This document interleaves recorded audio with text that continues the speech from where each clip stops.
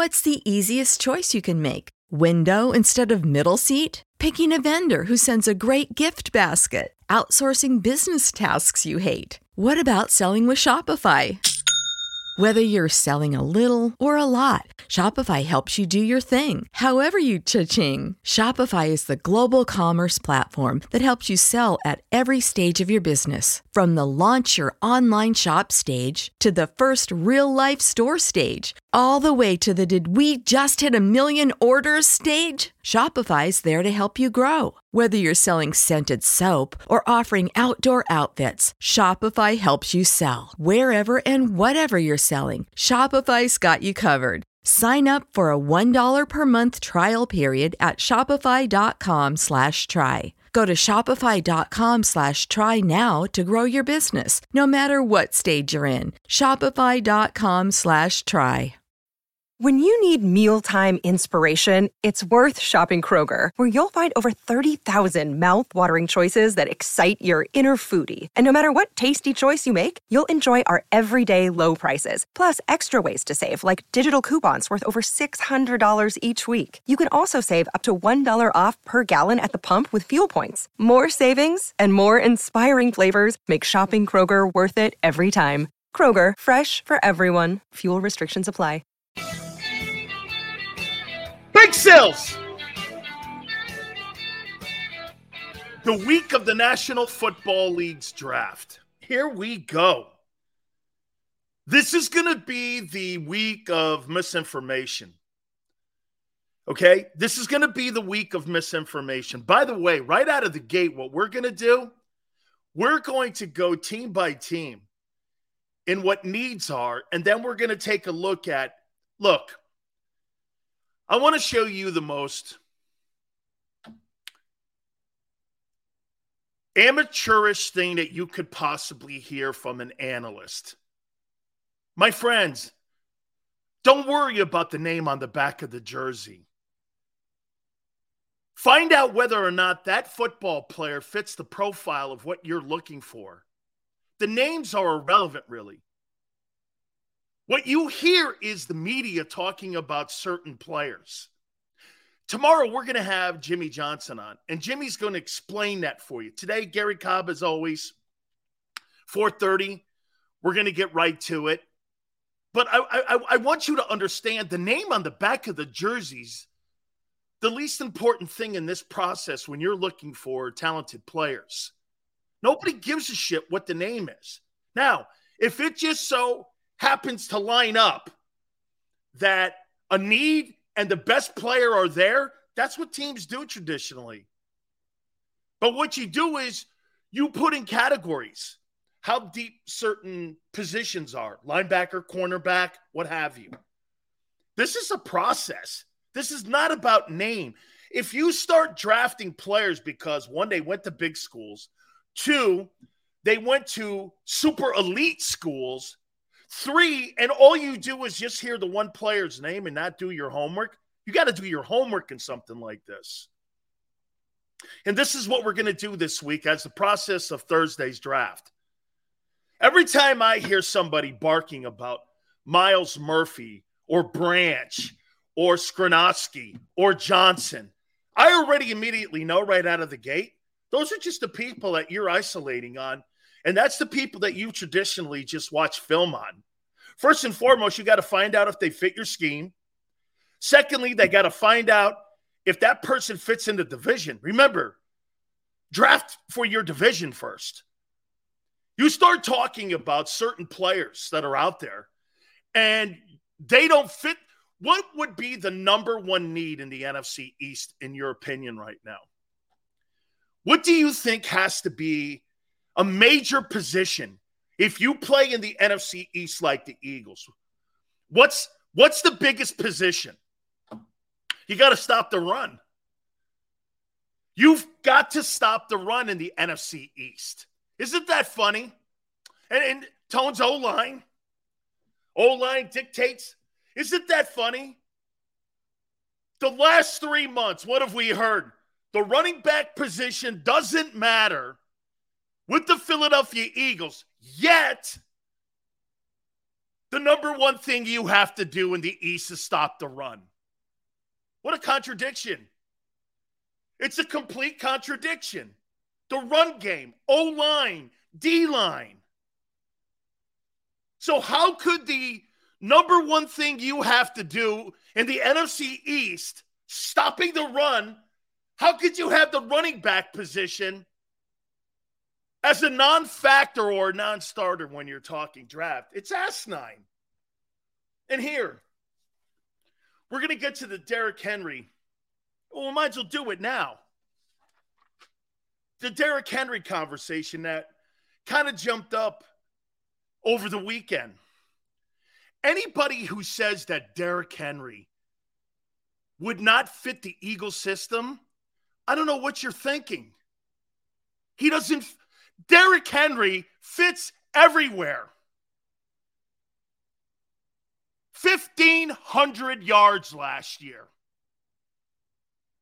1,500 yards. Are you crazy? How does 1,500 yards? By the way, you really think you have to feature him behind that old line in Philadelphia? That's unbelievably crazy to say. Derrick Henry running behind the greatest O-line in the game today. Instead of 38 carries, Derrick Henry's getting 150 yards on 12 carries. And he's getting 10 yards a pop. How would you like to have an offense that's averaging 7.5 yards a carry, whether it be Jalen or Derrick Henry? How in the world, with the passing game that they have, in the three-headed monster, and Dallas Goedert and the two receivers, not make sense? The people that say that, you should hear yourselves. The people on the radio in Philadelphia, you should really hear yourselves when you say this. No, I don't want to have 7.5 yards a carry in my offensive run game with limited carries and the three-headed monster that I throw the football to. That's ridiculous. So you don't want 7.5 yards a carry and 300 yards passing. How do you defend that? And on top of that, with a suspect defense,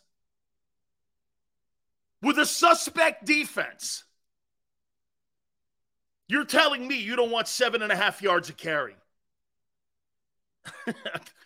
I'm really never going to debate that because that's ridiculous. Derrick Henry, you line him up behind Jalen Hurts, and Jalen Hurts and him are running the ball.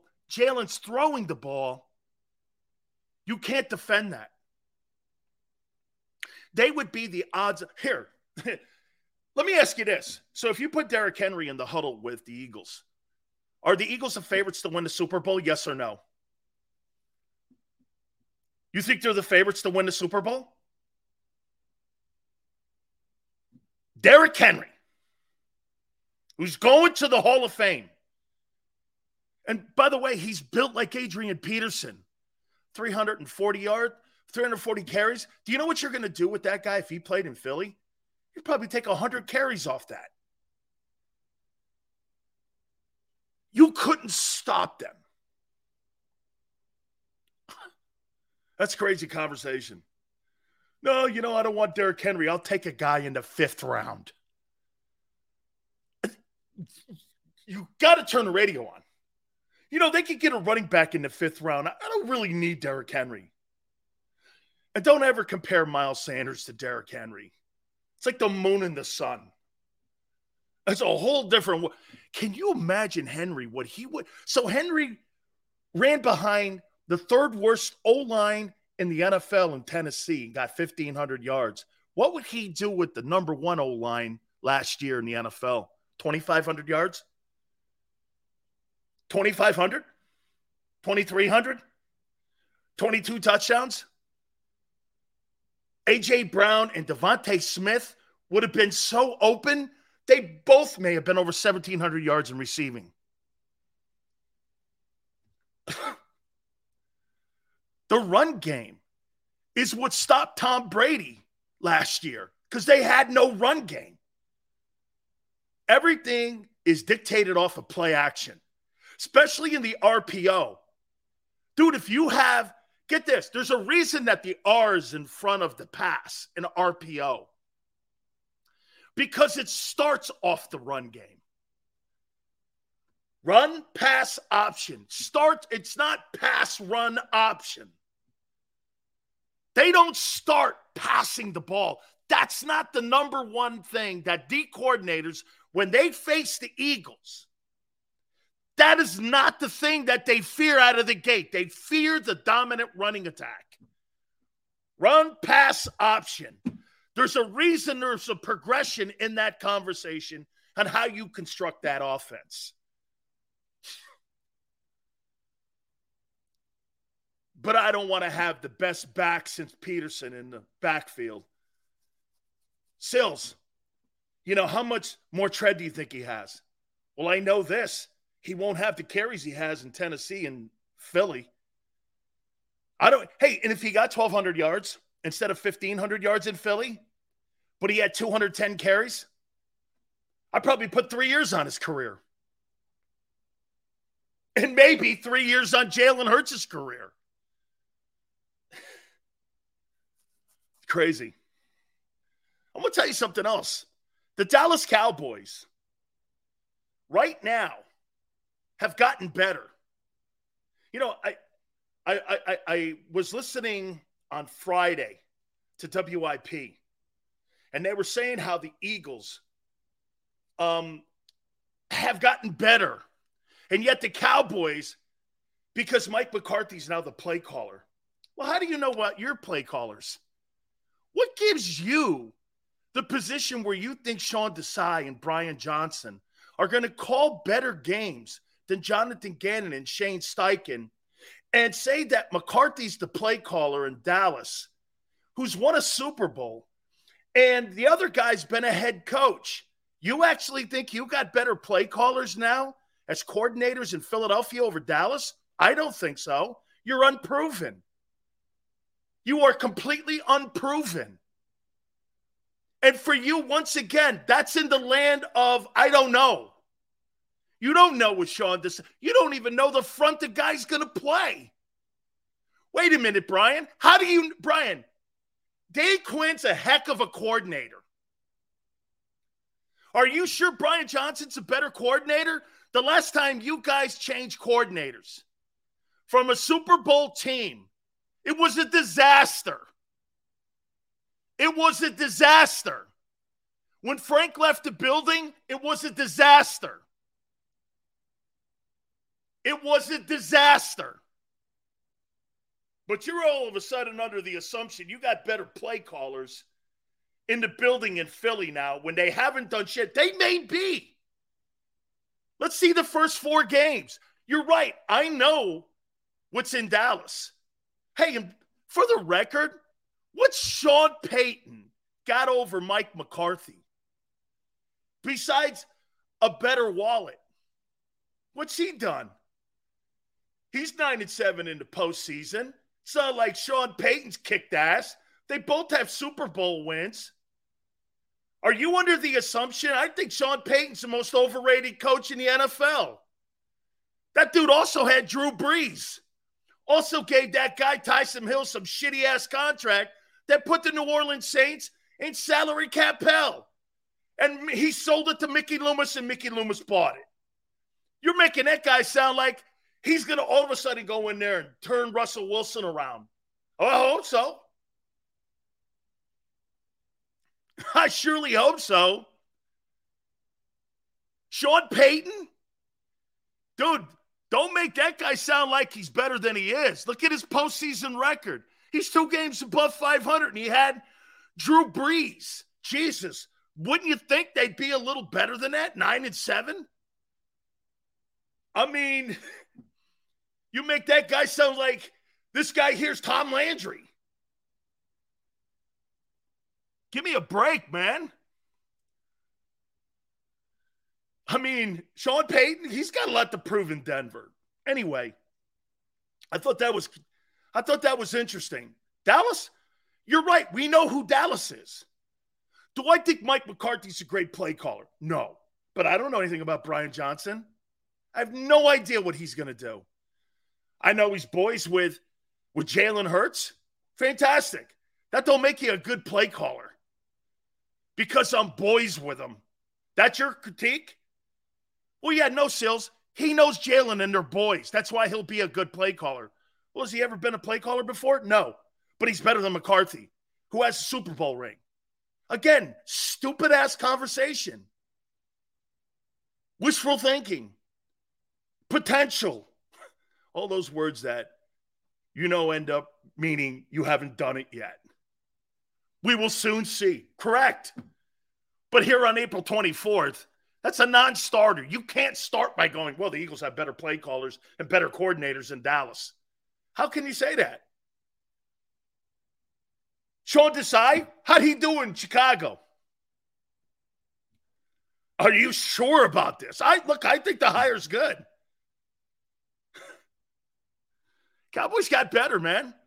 And I think they're getting a running back. And I think it could be Derrick Henry or Bijan Robinson. Why? I said it last week. Darren McFadden, Zeke Elliott. All first-round backs. Emmitt Smith. They believe in the run game. They believe in drafting running backs. The Cowboys have a different belief system than Philly does. Look, the one thing you can always count on, and tomorrow Jimmy Johnson, when he jumps on, is the one thing that Jerry has not deviated from. What is that? He wants to duplicate the triplets. A big receiver, CeeDee Lamb, a big running back, which they don't have right now. They want a quarterback that plays like Aikman, which they do. The turnovers are absolutely not Aikman-like. And a pretty good O-line. They've always tried to duplicate the blueprint that Jimmy put in play that won 3 Super Bowls. Okay? Look at how they've replaced everybody. Michael Irvin, Des Bryant, Emmitt Smith, Ezekiel Elliott, Troy Aikman, Romo, Dak. All of it is duplicating the success that the Cowboys have had.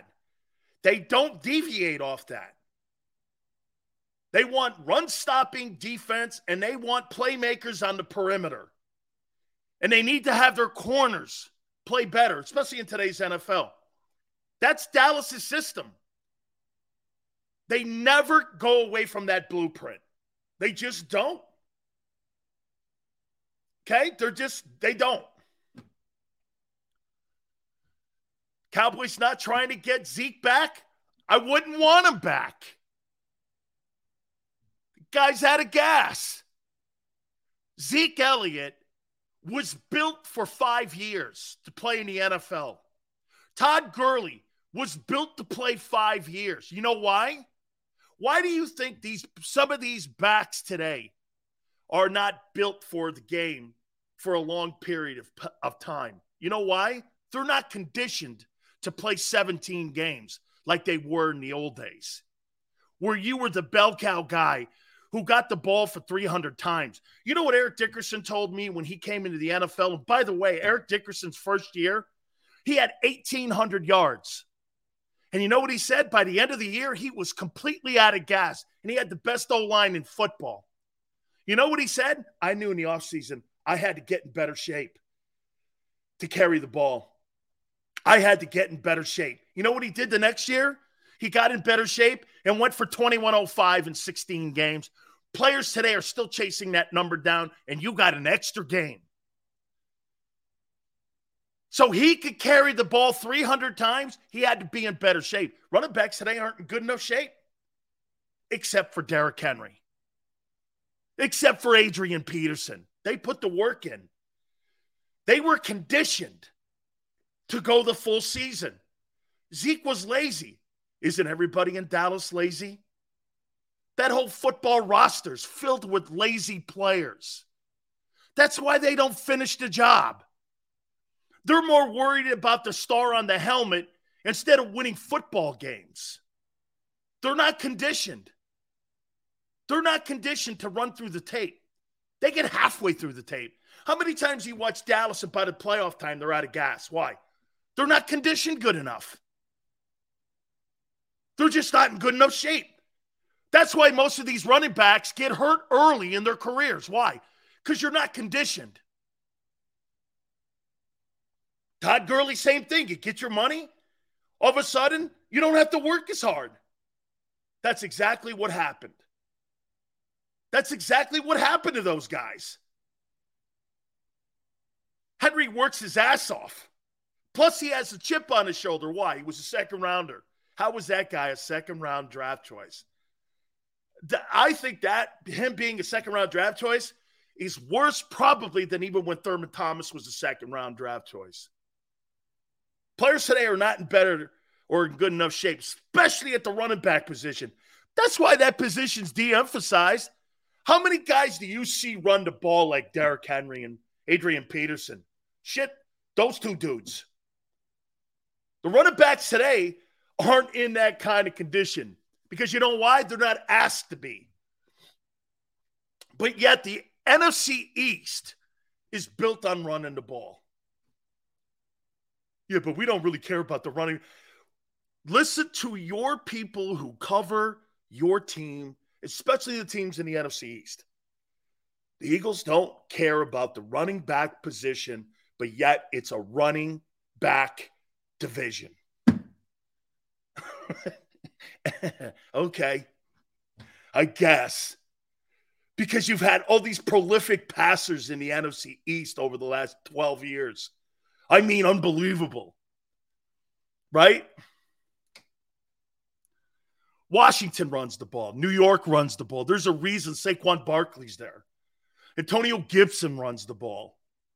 The Eagles are dominant at running the ball. Yeah, but we don't care about running backs. Howie hates them. Okay. Yeah, that's how you win ball games. Sure, okay. It's crazy. Derrick Henry doesn't fit in the Eagles system. Then change it. And by the way, you don't really have to. Just put him back there in Miles Sanders' position. Derrick Henry will figure it out. Well, you think you're going to go into this year? Hey, by the way, don't you think it's more important this year than ever to have a running game? Why? What? I mean, honestly, you got a lesser defense and better teams. Isn't it important to keep the football away from guys like Allen and Mahomes and all them other guys? You couldn't stop the elite quarterbacks last year. Now you got your 5 best tacklers off the team, but you think somehow getting scrap heap guys, you're better. That is the dumbest shit going. It's the dumbest thing on the planet. You're not good on defense like you were a year ago. You could be good enough. And now you have a chance to accentuate the running game, and all you hear is, well, they don't care about the running game. That's not true. The Eagles do care about the running game. Look at how much money you pay in the O-line. And why not, after what we saw today? By the way, Jalen Hurts. Okay? Jalen Hurts today, I believed every single thing that guy said. By the way, the Gucci tag on the sleeve, come on, dog. Come on, man. Got to cut that bitch off. Okay? You make $51 million. Everyone knows you wear Gucci. I don't think they're thinking that you wear Michael Strahan's collection. I'm not. Hey, dude, come on now. I know all of you over at the NovaCare Center. Give my boy some like fashion advice. Take the tag off, dog. Dude, you got to tell people it's a Gucci. And you know what it is? It's probably his first Gucci suit. And he wanted to let everyone know, man, I got me a Gucci. Like we know, the first thing I bought was a Rolex when I got my signing bonus. I had a Rolex. I carried the box. I had the box. I didn't realize the box was that expensive too. Like green box and shit, you know? So the first thing I bought was a Rolex. Look what I got. Everyone's like, okay, you bought a Rolex. Everyone on my team's laughing at me because I got the box with me. I'd go on the road, I'd put the Rolex box. They go, you got the box with you? And I go, yeah. I got a Blue Oyster. Had that baby on. Everywhere I went, I'm going like this with it, you know. You see Jalen when he's talking, he's got the Gucci thing. Dog, I know you're not wearing Michael Strahan. Tag is stitched in. Get a new jacket. Get a new jacket. Come on now, dog. That looked like something that you get over at Men's Warehouse, and you got the tag on there. It says this, half off. Oh, that suit was fly. Yeah, okay. Hey. Dude, the suit was good. The tag, I don't know, man. I don't know. It looked like he bought a Men's Warehouse suit.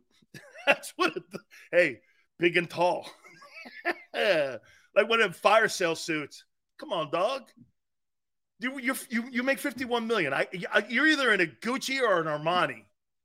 Okay? I got it. You look great, though, man. You did. You look great. Okay, outside of that. Hey. Tone goes like this. Hey, old man. You and the guys before you, man. You guys are showing your age here a little bit. I don't know, man. Maybe so. Wearing a Men's Warehouse tag on my suit when I just got $51 million per. I don't know. Big and tall. Oh, man. Hey, look, did you buy that off the rack? He looked good, though, man. By the way, the owner was so dope. Man, the owner was awesome.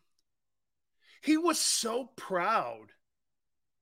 I've never seen an owner so proud to give $255 million away as I did this morning watching that press conference. And I believed him. I believe Jalen Hurts, too. Jalen's got a believability, and he's genuine. It's genuine. I love that. Believability, genuine, I believed it. I think, you know what? I think he's really proud for his family that he made that money. But I also think he's kind of embarrassed talking about it publicly. There could be two truths there to this, you know? Hey, isn't it wonderful, man? I got this contract. And then at the other end, he's like, come on, man. I don't talk about my money like that. Because it's not what this is about. You know, I was talking to my aunt today. And it's something with athletes. I think that's ingrained in us. When I was doing traditional radio, I won't lie to you guys, I was making like $500,000 a year. Okay? 500 grand. 500 grand. I did it for like 20 years. Okay? I made 500 grand. And as the last couple of years, because of the business and shows like this, and radio doesn't have those jobs in it anymore. But you know what I don't do? I don't lower my standards because the economic resources are not what they used to be. I'm the same guy. And that's what Hurts is. He's the same guy, whether he's making 1.4 or 51 million. You're not going to get any difference. That's why that owner doesn't have a problem paying him. Jalen Hurts is not going to play any different because he got paid. He's not, and you believe it. Okay? You believe it. I believed him. And he thanked his teammates. Without his teammates, he's not where he is. It's a team sport. He's the only quarterback I've ever seen get up there who got one of those gigantic contracts that realizes that it's about the roster and organization around you. By the way, he loves your city. Kid from Texas. Let me tell you this, man. A kid from Texas going to Philly, that might be a culture shock. Yeah. Okay? That might be a culture shock. As we move on here, we're going to get to the topics here in a second, and we're going to look at needs on all 32 teams at the beginning of the week as we get ready for Thursday's draft. So my wife lived her whole life in Texas. This is where I met her when I played with the Cowboys. And she had never been to New York. She had never been to New York, the Connecticut area, up through Philly. She had never been there. Never been through that neck of the woods. She's never gone up like the Jersey Turnpike or whatever. So we get up east, going over the Brooklyn Bridge. Wife's like, holy shit. We stop. My wife's looking around. All these guys are just like, nobody pays attention to anybody. You know how it is in New England. You know how it is on the East Coast. You know how it is in Philly. My wife finally, man, we stopped. Before we went to my grandparents' house, my wife goes, does everyone up here hate their life? I'm like, no. No, they just don't put up with bullshit. Yeah, but people in Texas are more friendlier. Yeah. South, too. When I got down to Miami and I got down to Florida, I was like, wow, this is a whole different world. Hey, how you doing? What's going on? I'm like, what do you want? Hey, you know what I'm saying, guys? If you've ever been down south and you're living in Philly or Baltimore or New York or whatever, and all of a sudden people down south go like this, hey, how you doing? What's going on? I'm like, what do you want? And the guy's like, no, what do you need? I'm like, no, what do you want? You want something from me, don't you? Nobody talks like that where we're from. Okay? Nobody does that where we're from. Hey, how you doing? What? What's it to you?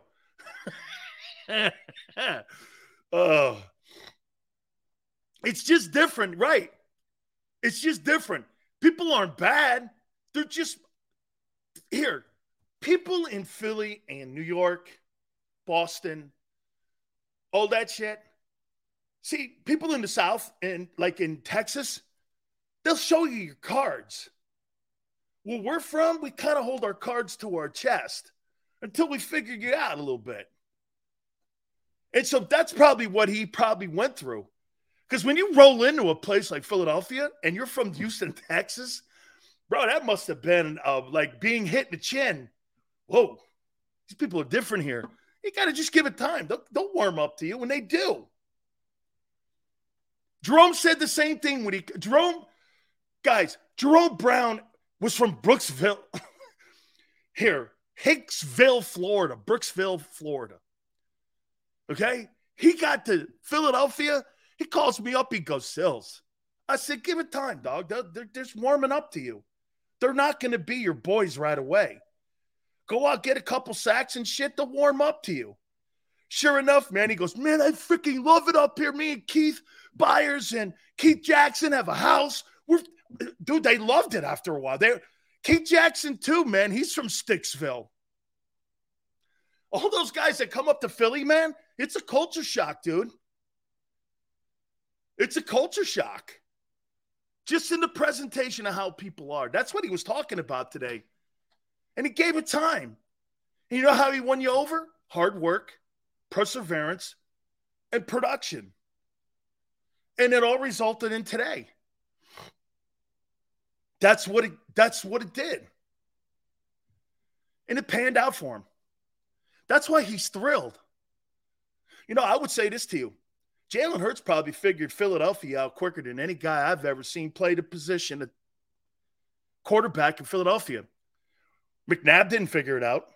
You think McNabb figured out Philadelphia early in his career? Yes or no? You think he figured it out? Or do you think it was a learning curve for him? I know Randall didn't. Randall had troubles all the way until the day he left. And it took years for Randall Cunningham to figure out Philadelphia. Don't you think that's true? Randall's best years with Eagle fans were after he was done playing. Am I right? I like the kid from Ohio State. Yeah, but Jalen figured it out in 3 years. Jalen figured it out in 3 years. I think the organization had a lot to do with that because obviously Jeffrey Lurie was a better owner than Norman Brayman. right? I think the owner helped out a lot in that process. I think Howie, one thing too. Also, you got to give Jeffrey Lurie. I think he's figured out that he's got the three-headed monster now. You got the owner, you got the GM, you got the quarterback. That's how he sees it right now. He's in a good place. I would say this to you. Do you agree? I wonder what you guys think of this. We're going to move on here, I promise. You think Jeffrey Lurie feels better today coming off that Super Bowl loss about the future of the Eagles than he did coming off that win in 2017 about the future of the Eagles? You think he feels better today with the leadership of the team being in the hands of Howie and Jalen than he did when he came off that win even with Foles, Wentz, and Doug? Don't you think he feels better today? He sure sounded it. Jeffrey Lurie, the owner of the Eagles, sure sounded it today like he's in a really good place, even though you lost that game. To me, it just feels like they're in a better place. All right? It just feels that way. So let's move on to the topics. By the way, we got a ton of stuff today.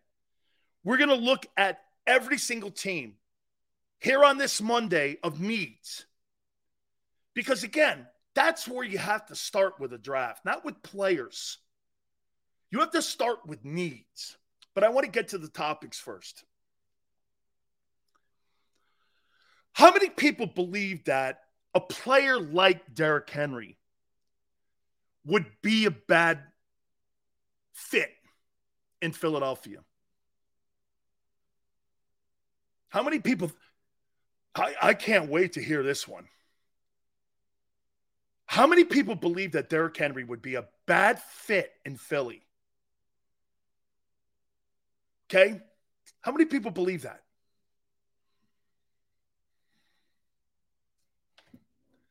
Doesn't it even sound stupid? I'm personally cool with Henry being an Eagle. That's tone. Who in their right mind would not want that man on your team? He doesn't fit. What are you, crazy? He doesn't fit? I'm going to use Derrick Henry how I see fit. If he's here, watch this. Think of this. Derrick Henry is looking at you in behind Jalen Hurts. Hurts is in front of him. A.J. Brown is out wide. Devontae, that line in front of him. Goddard's there, and Henry's sitting here. Say he only gets the ball. What the greatest decoy you could ever have, and that's worth $10 million to me. What a freaking decoy. This is not a washed-up ball player. Look at that decoy that's sitting behind Hurts. He's sitting there, all 6'4" of them, looking like a movable refrigerator, going like this. There ain't a person on your defense that I'm not going to stiff arm and put on their back. Can you imagine A.J. Brown and Derrick Henry back united again? And they're out there beating the shit out of people in the secondary, running dudes over, and then Hurts just pops one over to Goddard across the middle. You can't defend that. It's undefensible. Is that not worth $10 million? Shit. That's going to deliver the Super Bowl. That would deliver the Super Bowl. Hey, 49ers. You got Christian McCaffrey? I got Superman back there. Oh, yeah. Hey, Nick, look who's behind Jalen.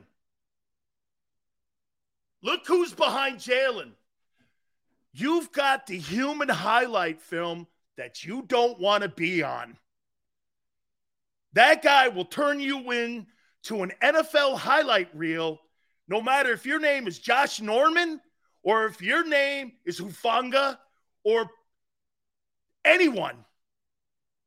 He'll turn you into a human highlight reel for him. sitting behind Jalen. Yeah, he's probably bad for the offense. I'll say Henry doesn't fit because he doesn't catch the ball from the backfield. I don't need him to, but neither did Sanders. Gainwell receiving back, as a matter of fact, right. Give him some. Hey, dude, think of this for a second. Okay, so he doesn't catch the ball. I got 3 All-Pros that catch the ball. Hey, you know how good Gainwell will be with Derrick Henry in the backfield? I don't have to game plan Boston and Gainwell. I don't have to game plan them. They're just dudes. I got to game plan Hurts, the 2 receivers, and the tight end. You put Henry back there? What if you're a linebacker? How do you play that? Slow play Jalen? RPO? He hands it to him then? Good. So wait a minute. In the RPO, it's Hurts and Henry. Yeah, you're probably right. That's awful. If I was a linebacker, I'd be like, it's 2 sins. The lesser of the Jalen. Can you imagine the yardage Jalen will get? Hey, tone everyone. Do you guys agree? If Derrick Henry's lined up behind Jalen Hurts in the RPO, on 5 carries, Hurts would have 100 yards. Because you got to defend that guy. You have to defend him. And he's running behind Lane? So wait. He doesn't fit. Wait a minute. Here's Jalen coming down the line. So he's got Derrick Henry right here. Lane Johnson's right here. And you're going like this. And Dallas Goedert's over here. Maybe on a block and release on the RPO. So here's your RPO. Goddard is block or release. Henry's behind him, and everyone's running behind Lane. Probably sounds awful.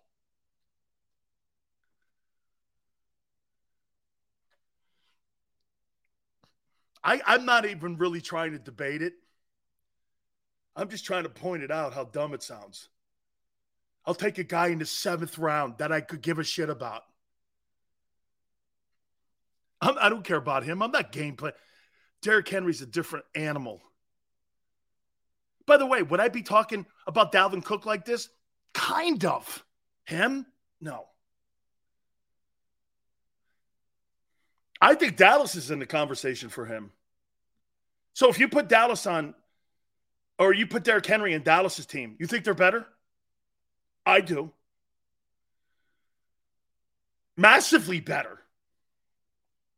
So yeah, Derrick Henry's not good here in Philly, but he'll be good in Dallas.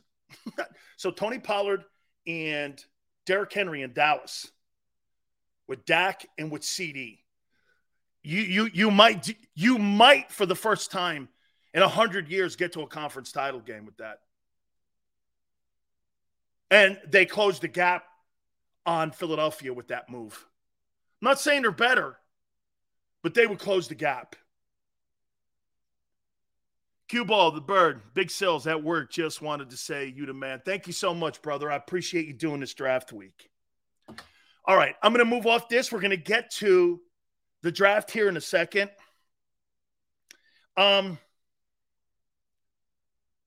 Here's on Monday what I would do still, unless something changes. I would trade with New England to 14, draft Bijan Robinson, take the 30th pick, and trade it for either a player that you covet on a roster, like the linebacker with Tampa, or I would trade it for multiple picks in this year's draft. That's what I would do. Because you have 6 picks. Nobody in that. And by the way, let me say this to you. Paris Johnson and Peter Skornowski are not top 10 players. Not in my book. Not in my book. They're top 10 players in this draft. but they're not top 10 players. I think the guy at Northwestern is pretty good, but he ain't top 10. And I think the guy Johnson's pretty good, but he's not top 10 either. In a normal draft where you have a deeper draft, these guys would be in the teens and maybe at the top of the 20s. They're not top 10 players. That shows you how good this draft really is. There's like 6 players in it that are elite where you went, oh, wow, these guys are great. You get Henry, whoever keeps the ball, they average 10 yards a carry. Absolutely, Jeremiah. Okay? What's up, Will? I don't think those old linemen are top 10 guys. In this draft, yeah. But they're not top 10 talent. They're not. They're not like the kid Stanley or Staley, whatever his name is, from the Chargers. Just because they went to the same school don't mean that he's the same kind of talent. This guy's not Orlando Pace. Okay? He's not Orlando Pace. So when you look at guys like that, you have to look at the draft and you have to have the grade of the draft to go before you say, well, this guy's really, he's a top 10 pick in this draft. What does that actually mean? He's a top 10 player? You'll be very disappointed. Look, I'm not saying he's not going to help or he's not a good player, but to give up the 10th pick for one of those 2 linemen and then pass on Bijan is ridiculous. You would take players that would not be drafted in the top 10 in any normal year when you had a deeper draft versus a guy who could go in the top 5 in any draft. Do you understand the asinine thinking process of this? You guys are going, well, hey, the Eagles drafting a lineman. Right. Okay. Well, then trade down and get one of the guys. Get the kid from Florida. Get the kid from Georgia, Tennessee. You'll be okay there because you remember what Chris Landry said? It's about really the talent pool. Okay? Philly goes like this. Orlando Pace was the number 2 player picked or number 1. Right. So you're telling me 7 players removed. You think that the kid Paris Johnson's Orlando Pace. I don't. Or the kid from Northwestern. Say he goes 5. You mean to tell me you think that kid's 3 less picks than Orlando Pace? Give me a break. See, people get caught up in what they're covering because they're looking at today. This draft is probably out of 10, a 7. At best, a 7. But see, people have to sell clicks and views and television ratings. So they're going to blow this thing up to seem bigger than it is. It's not. It's not a sensational draft. Even the quarterbacks are overhyped. The quarterbacks are being overhyped because the quarterback position in general is overhyped. Okay?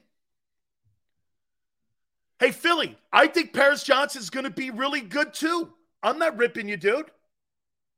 I'm ripping what people are saying about him. Hey, this guy's a top 5 pick. In this draft? Okay, I guess. That guy's not a top 5 talent, though. He wouldn't go in the top 10 next year. There's pretty deep guys coming out of the college ranks next year that are going to be really good-looking offensive linemen. I don't know. Okay? Always remember that. See, Will Anderson and Jalen Carter and Tyree Wilson and Bijan, they're top 5 in any draft. You see how people miss it?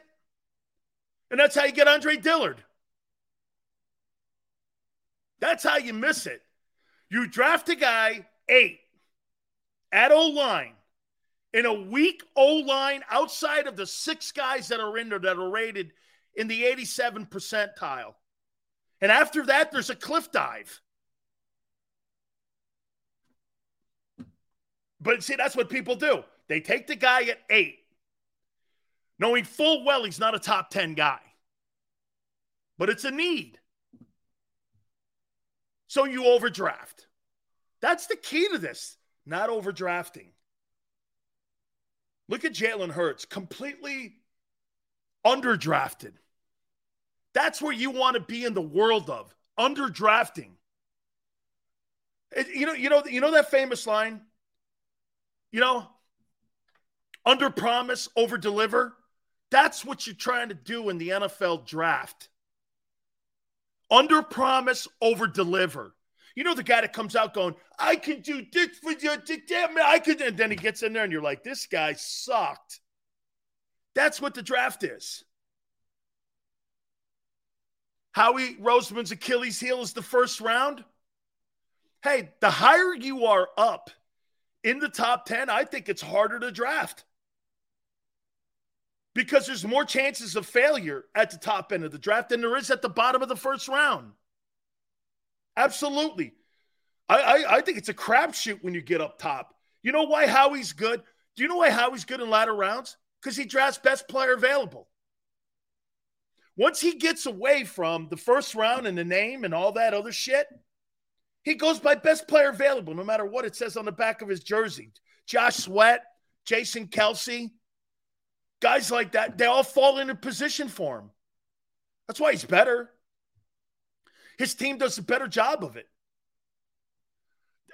And for the record, how many people think that the Eagles are going to be in the top 10 in the next decade when it comes to picking somebody?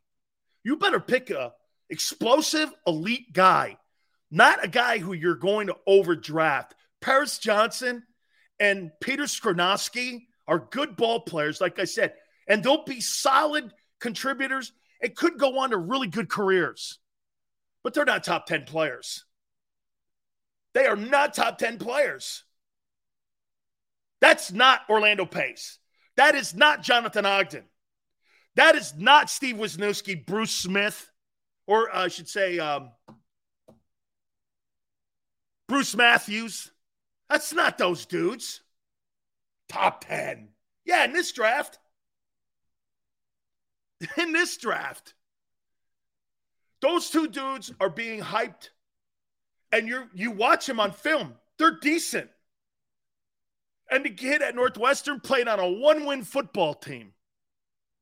And I'm like this. Okay, sure.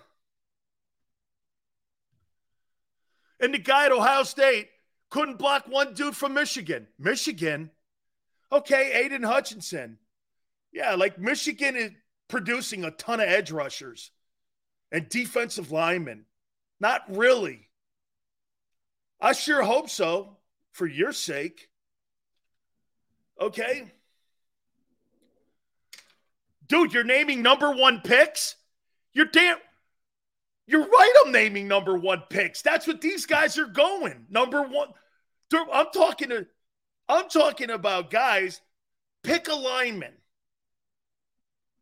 Any of the ones that have been great. Trent Williams. I think Trent was a 3rd rounder. What was Trent Williams? What round was he taken in? Dude. Okay, number 1. Trent Williams was the number 1 player taken. What round was that? What year was that? Are the Texans blowing smoke? They say they're not interested in the quarterbacks. They want Anderson. They're going to be saying a lot of shit. Everybody's going to be saying a ton of crap right now when it comes to the draft. Lane was a top 5 pick. So you're telling me Skoronski goes 5. He's Lane Johnson. You think Peter Skoronski, who could go 5, is Lane Johnson? Okay. Trent Williams, 4th overall. So you think Trent Williams and Lane Johnson, this guy Peter Skoronski is the next Lane Johnson and Trent Williams?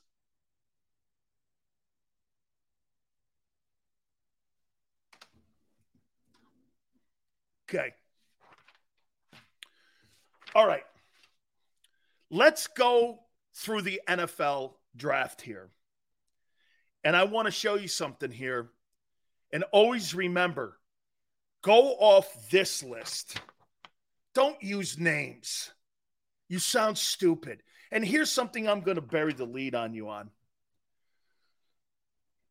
On Monday, don't ask me how the Eagles did in the draft with the players' names, please. It's the dumbest thing you can say. You won't know what these players look like for 3 years. Let me hook you up here. Address needs, the division, and the conference first. And then look at the team's needs and see if you addressed it. These guys won't even own helmets or jock straps yet. They won't even have their locker yet. And you want me to tell you how the Eagles did? Don't do that if you're going to name players. Because at the end of the day, nobody knows. It's bullshit. If somebody says the Eagles had a great draft, ask them, did they address their needs? Okay? And then you look at the players they took. But if you start naming players to me, how do you know? They don't even own a helmet yet. How would you know until you watch them play? The dumbest thing you hear is, you hear these McShays and these guys, holy shit, Carolina had a spectacular draft. They took this guy from BC. They took this guy from Clemson. And you're like, how in the world could that guy know when these dudes don't even own a helmet yet? No. Tone. If they address the need and the player matches his evaluation, and then you put that all together, and then you go like this. This is a good pick. It's a smart pick. You're looking for smart picks. That's how you do it. You don't look at name. Hey, Bears drafted Skoronski. Well, they needed a lineman. Now it's going to be whether or not they overdrafted him and if he's going to help. It's not a terrible pick. They need help for him. That's one of the needs on the list for the Bears. Okay? Yeah, this ain't college football. If not a trade up for Carter, would you rather have Bijan at 10? Look, I'm starting to agree with some of the people in Philly saying 10 might be high for him, trading down to 14 with New England, who needs an old lineman.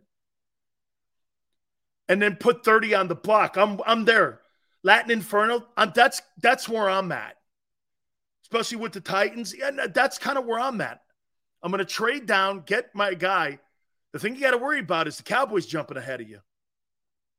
Most of them don't even make the roster.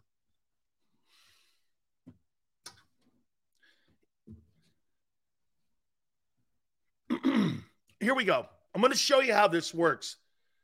This is the draft value chart that Jimmy Johnson invented that every team in the league, including Howie Roseman, uses. Okay? Bottom of the hour. Gary Cobb will be with us. And tomorrow, Jimmy Johnson will explain. He'll explain this. His value in his draft value chart that everybody in the league uses. If you're good, I know Nick Caserio uses it. I know Belichick, Pete Carroll use it. I know the Cowboys use it. Cowboys do a pretty good job of drafting. They just overpay. I know Doug uses it down in Jacksonville now with Trent Baalke because Jimmy is a consultant. Do you know Jimmy Johnson's a consultant to the Jaguars? Jimmy's consulted the Jags on their draft already this year. He's consulted them. 12 to 13 teams contact Jimmy every year to be a consultant. He'll be on tomorrow, 3:30. And then on Friday for the week, he's going to go bookend. We're going to try to get him Thursday and Friday. He can't. He's going to do Monday and Friday. By the way, Gary Cobb today, Jimmy Johnson.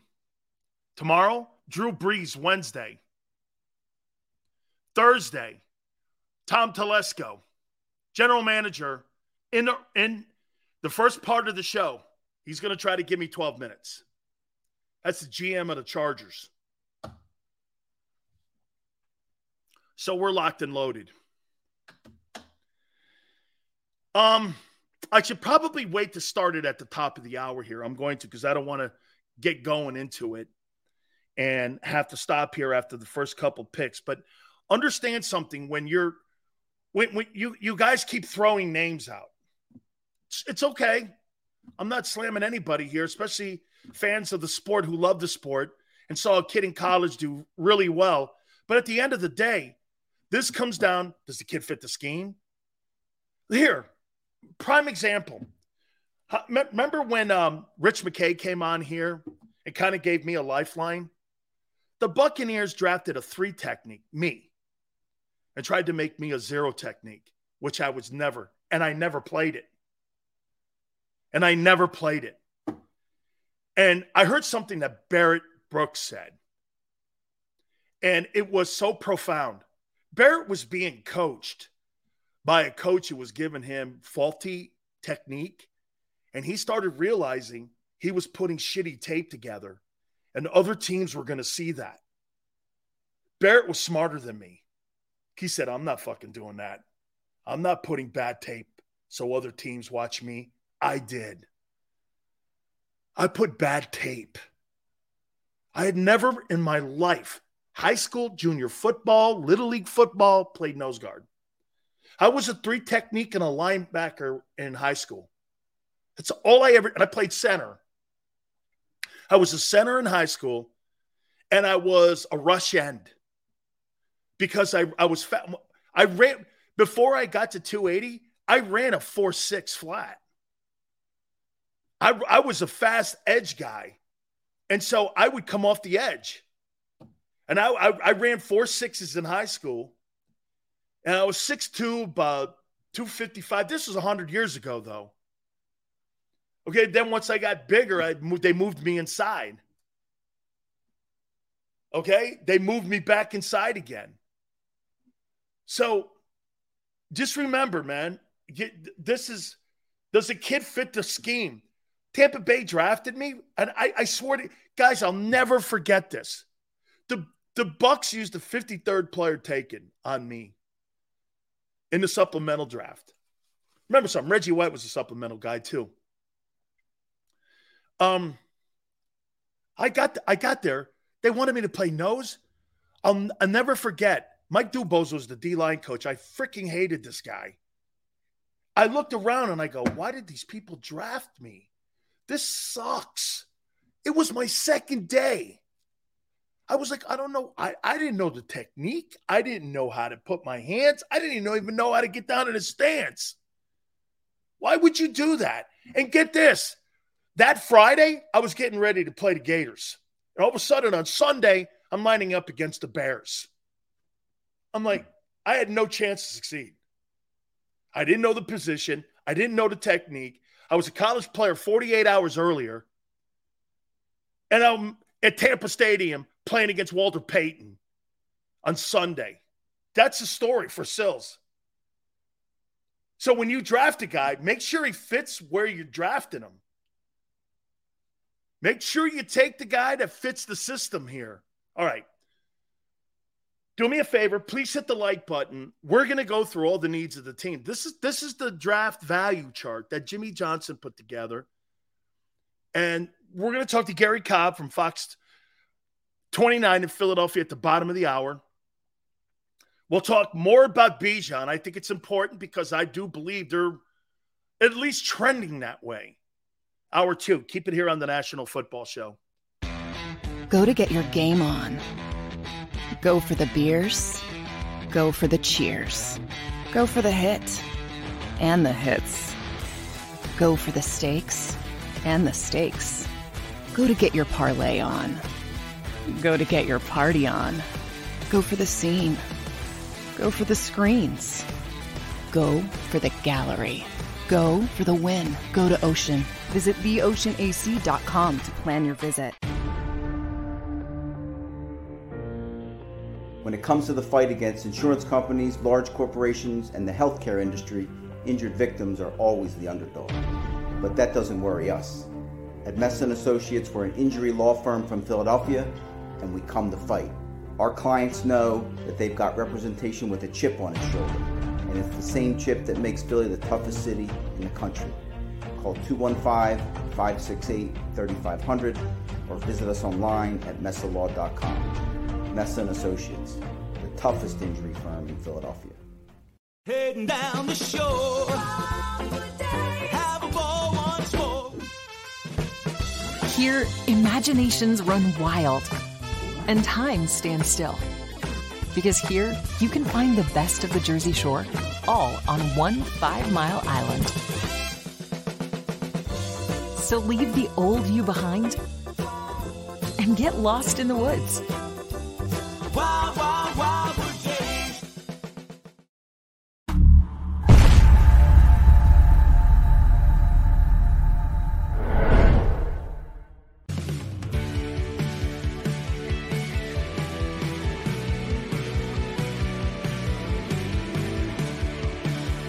My name is Fran Salerno, and I'm a managing director here at Del Valle Insurance Group. Been in the business for over 36 years, saving people money on their insurance needs. Give us a call. Let us help you custom design an insurance plan that meets both your needs and budget. They're carving them up and good play calling along the way. First and goal at the 6.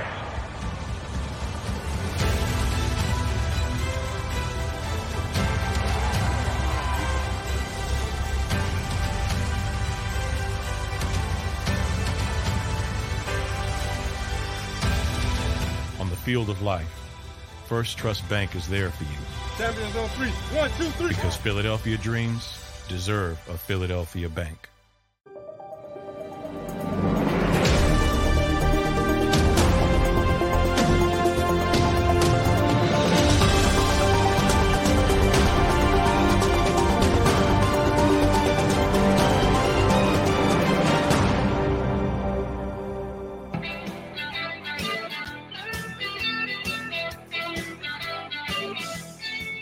Big Sales Hour number 2. Arizona's not shopping the third pick. Why? They want to see what the value of Will Anderson is. That's what they're doing. Will Anderson is a better player than anyone in the draft. Who are you looking to get? Unless you're going to get multiple first-round picks for the organization, in an organization that has a ton of holes, here, we're going to get to that. And then you tell me of some of these teams that are starting to bark. Don't you notice the teams that are the shittiest teams and the teams that fail in the draft the most talk the most? And the teams that are the great teams that draft well never talk. You never hear Howie talking about, we're shopping this, we're shopping that, we're doing this, we're going to trade here. He doesn't know what the board's going to look like. How the hell does Arizona know what the board's going to look like? Okay? What? They're probably shopping it to see if they can get multiple first rounders. They might be intrigued, but you would have to give up a treasure trove.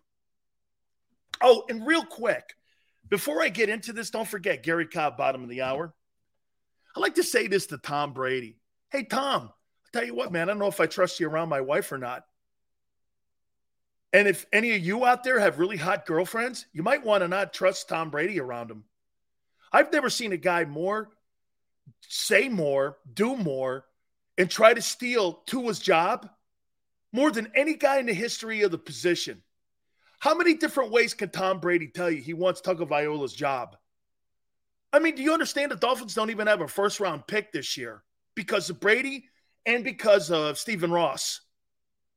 I mean, they don't have a first-round pick this year because of the shenanigans that were going on between the two.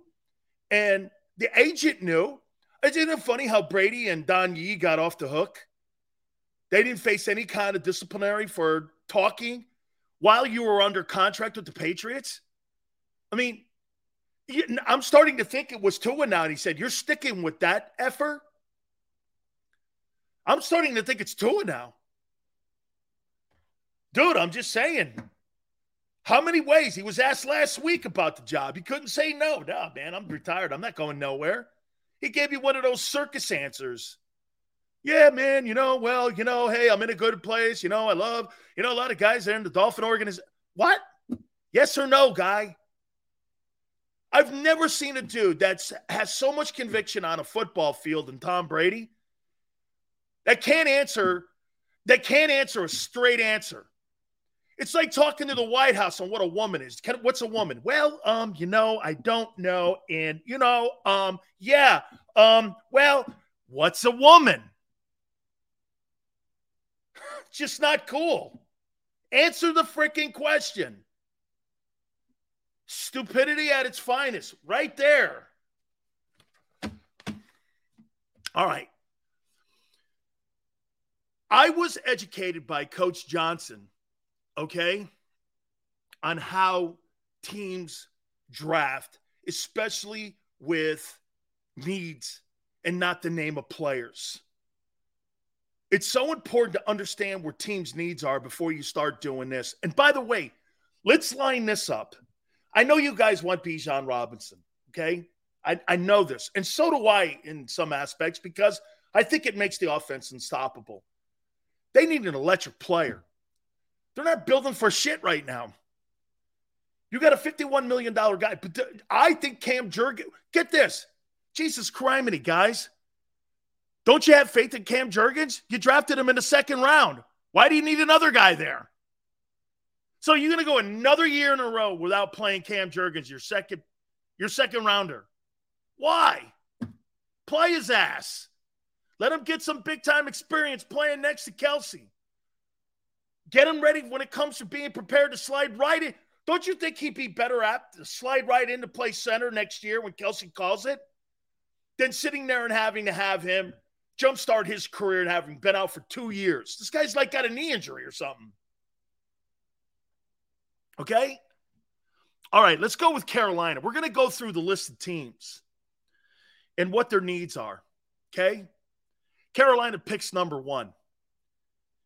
Quarterback, edge, wide receiver, cornerback, tight end, OG, D-line.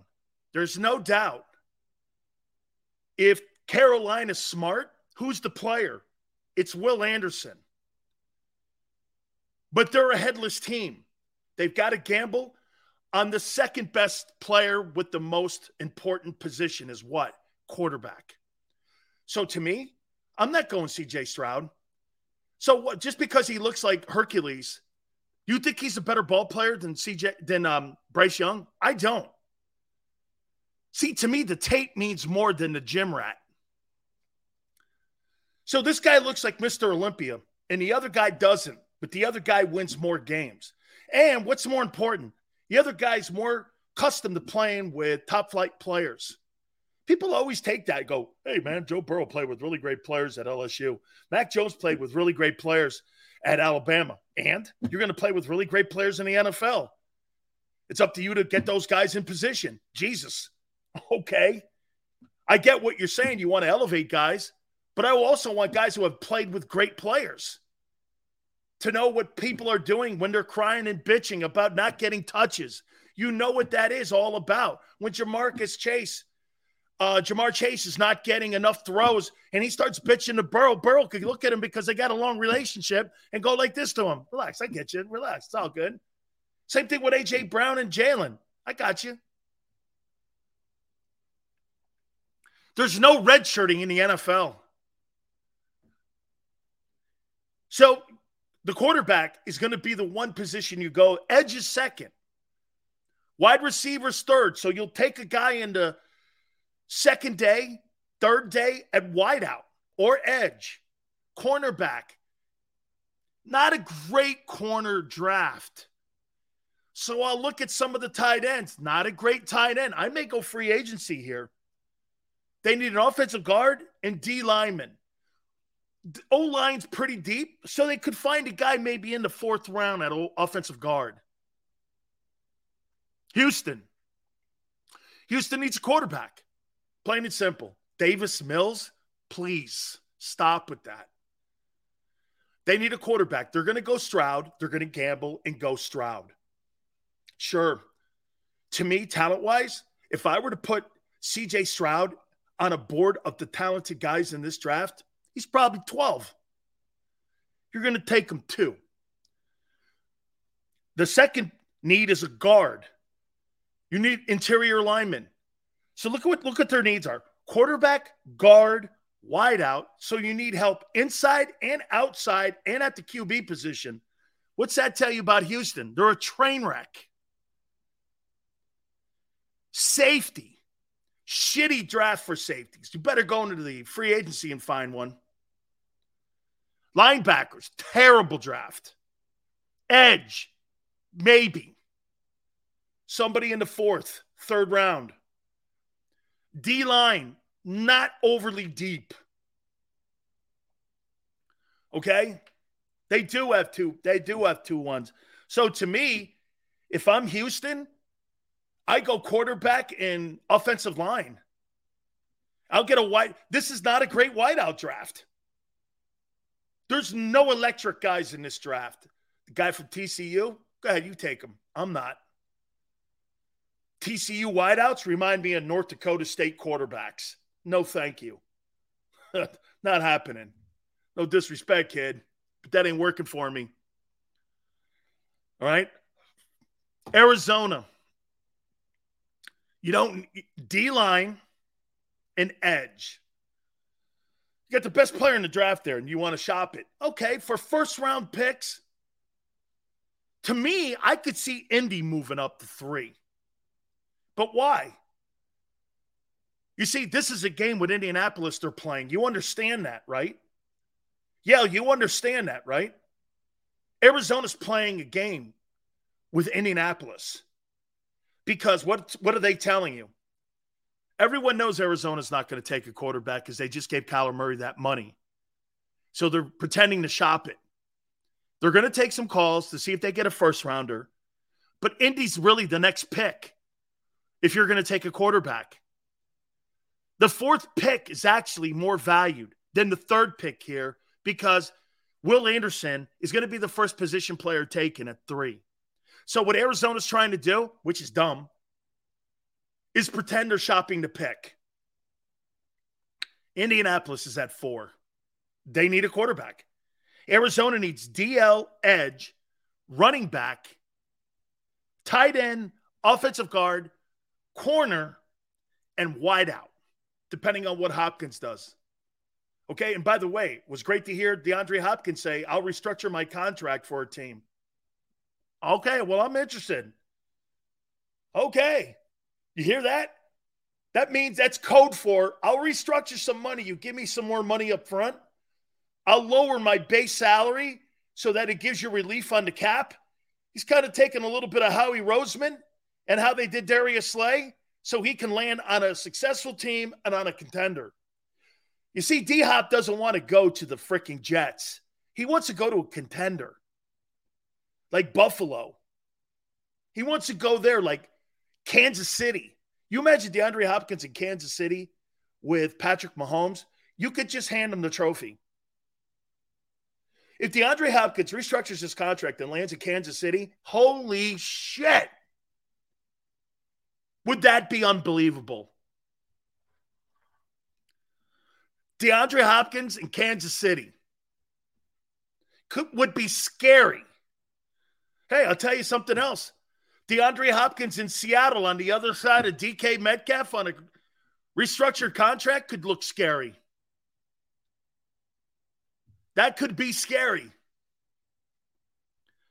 The player's willing to lower his base salary. He was on pace before he got hurt for 119 catches for 1,500 yards. Don't kid yourself. He wasn't having a shit year. He would have had a better year than A.J. Brown. He was on track to have a better year, more catches and more yards. So to me, I think Arizona's trying to play. They're trying to play a game here. No one's biting on that, though. No one's going to call up there and go, yeah, I'll tell you what. So I can move up to get who? Anthony Richardson? Indianapolis is going to get Anthony Richardson anyway. Why? Well, because that's what Shane Steichen does. Shane Steichen wants Anthony Richardson. That's where he's going. He's an RPO guy. He fits what – you know, I'll tell you, Shane Steichen had success with Nick in Indianapolis with Phillip Rivers. They went to a playoff. Let's not forget that. And they moved the needle on Buffalo a little bit. That was a back and forth football game.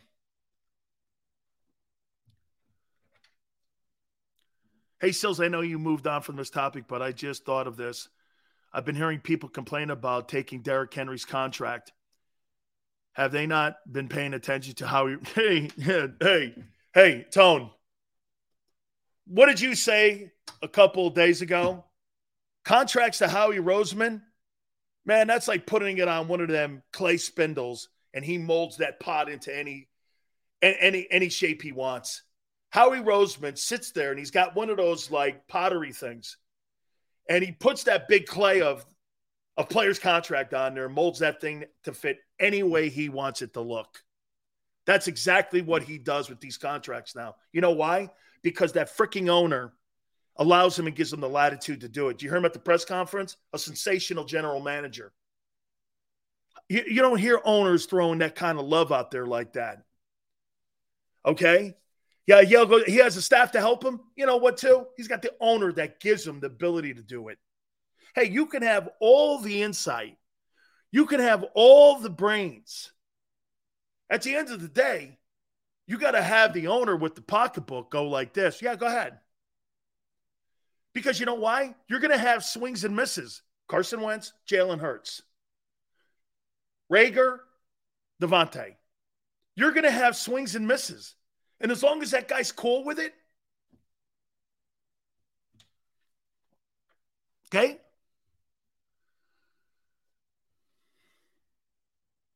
So here's Indy now at 4. Quarterback, Richardson. They need a corner. Wide out on the other side of Michael Pittman. They need an edge. OG safety linebacker. To me, their top 3 picks. Quarterback, wide out, edge. Because that's where the draft is. Okay, this just in. Packers. Wow. The Packers, they held their gun. Packers get pick number 13, a 2023 second-round pick. Number 42, a 6th-round pick. Number 207, a conditional 2024 second-rounder that becomes a first if Rodgers plays 65% of the plays for a guy who only may play 1 year. Total Jets. Not me. That's a suck-ass trade for a guy who's not promising you anything more than the 2023 season. Really? He's 40 years old. You gave up that much for Aaron Rodgers. Not me. That is, without a doubt, in my opinion, a typical Jets move. Desperation. That's desperation. This is why they suck all these decades. Rodgers will be the second best quarterback in the history of the franchise, playing only 12, 13, 14 games. Okay? Hurts now officially the best quarterback in the NFC. Yeah, I'd say that. Now, the number one thing he has to do is become the most accomplished. He's not. Okay? Now he has to become the most accomplished. He's the best quarterback today in the NFC, but now he's got to become the most accomplished. Okay? Packers won that trade big time. Even if they suck this year, they won the trade. That's a suck-ass trade for the Jets. I have no faith that team, they won 8 ball games with him last year. Man, typical Jets. Typical Jet move. Packers got a treasure trove for a 40-year-old guy. Potentially 2 first-rounders for a 40-year-old quarterback who, I mean, let me before I bring Gary Cobb in here, I think this is a typical suck ass Green Bay or Jets move. Before I bring here's Packers get number 13 this year in the draft. They get the Jets number 13, the number 42, a 6th-round pick, number 207, a conditional 2024 second-round pick that could become a 1 if Rodgers plays 65% of the plays for a 40-year-old quarterback who threatens to retire every day. In my opinion, Packers win that. The Jets get a better player for 16 games. Rodgers calls it a career, and he retires and bows out. You gave up all that for 1 year, not me for a 40-year-old guy who's never been committed to anything in his life, including his family or his relationships. And you want me to feel that if you're the Jets, he's never been committed to anything. What I saw with a press conference today with Jalen Hurts was commitment. I've never seen a press conference with Aaron Rodgers where I feel he's committed to anything, including his own personal life. Let's bring G. Cobb in. See, it's getting interesting, huh? Hey, man, quite a treasure chest of goodies, man, that the Packers got for him. Just your takeaway on this. I mean, he's 40 years old and no commitment to play past 2023. Potentially, this could be 2 1s and 4 additional extra picks. I mean, Gary, Jesus, man, to get that guy in there for 1 year? I know, really, for the Jets to make this type of move, it's just, I mean, how do you get caught up into this? Where you don't just do a deal, you where it's left and there's questions out there, and you're getting it done at this late, part in the what is supposed to be a transaction. And the thing is, I do think with Rodgers, he wants to go to New York. He wants to go there to the big city. He sees the other things. He's already done where he was winning. He was hosting that show and stuff. This is all about his career, after football. You can see that's what this is about, because, what is in Green Bay? I've been to Green Bay. There are a lot of nice people in Green Bay. You got to fly into Appleton before you get into Green Bay, before you even get to Lambeau, and I got to drive through somebody's backyard to get there. I mean, it's something that fits Green Bay. And I know the people like it, but the guys are out of there the time the season's over. But anyway, but it's a nice place. I don't want to blasting Green Bay. Hey, Gary, it's not really all that when the help is white. Listen. Hey, I'll tell you. Wait. Say it again. I didn't hear exactly what you said. It's a kind of messed up place when the help is white.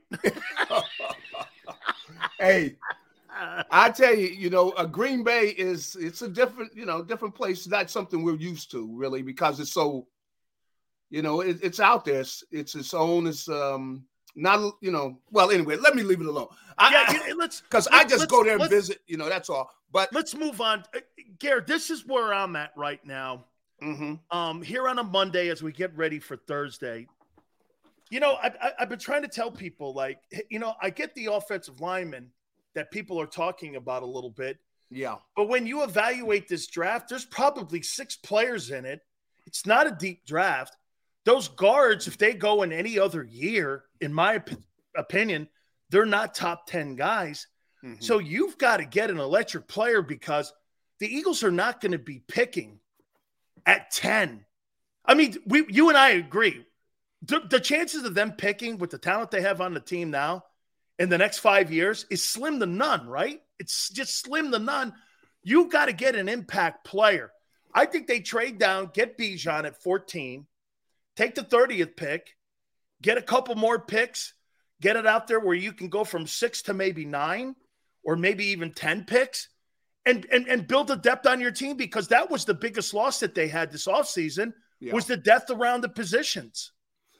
Especially defensively, that's where they had, the losses. And so, I don't know how they got these guys rated, but I think that they definitely they want to get more picks. That's in Howie's thing, and he's gonna address the lines.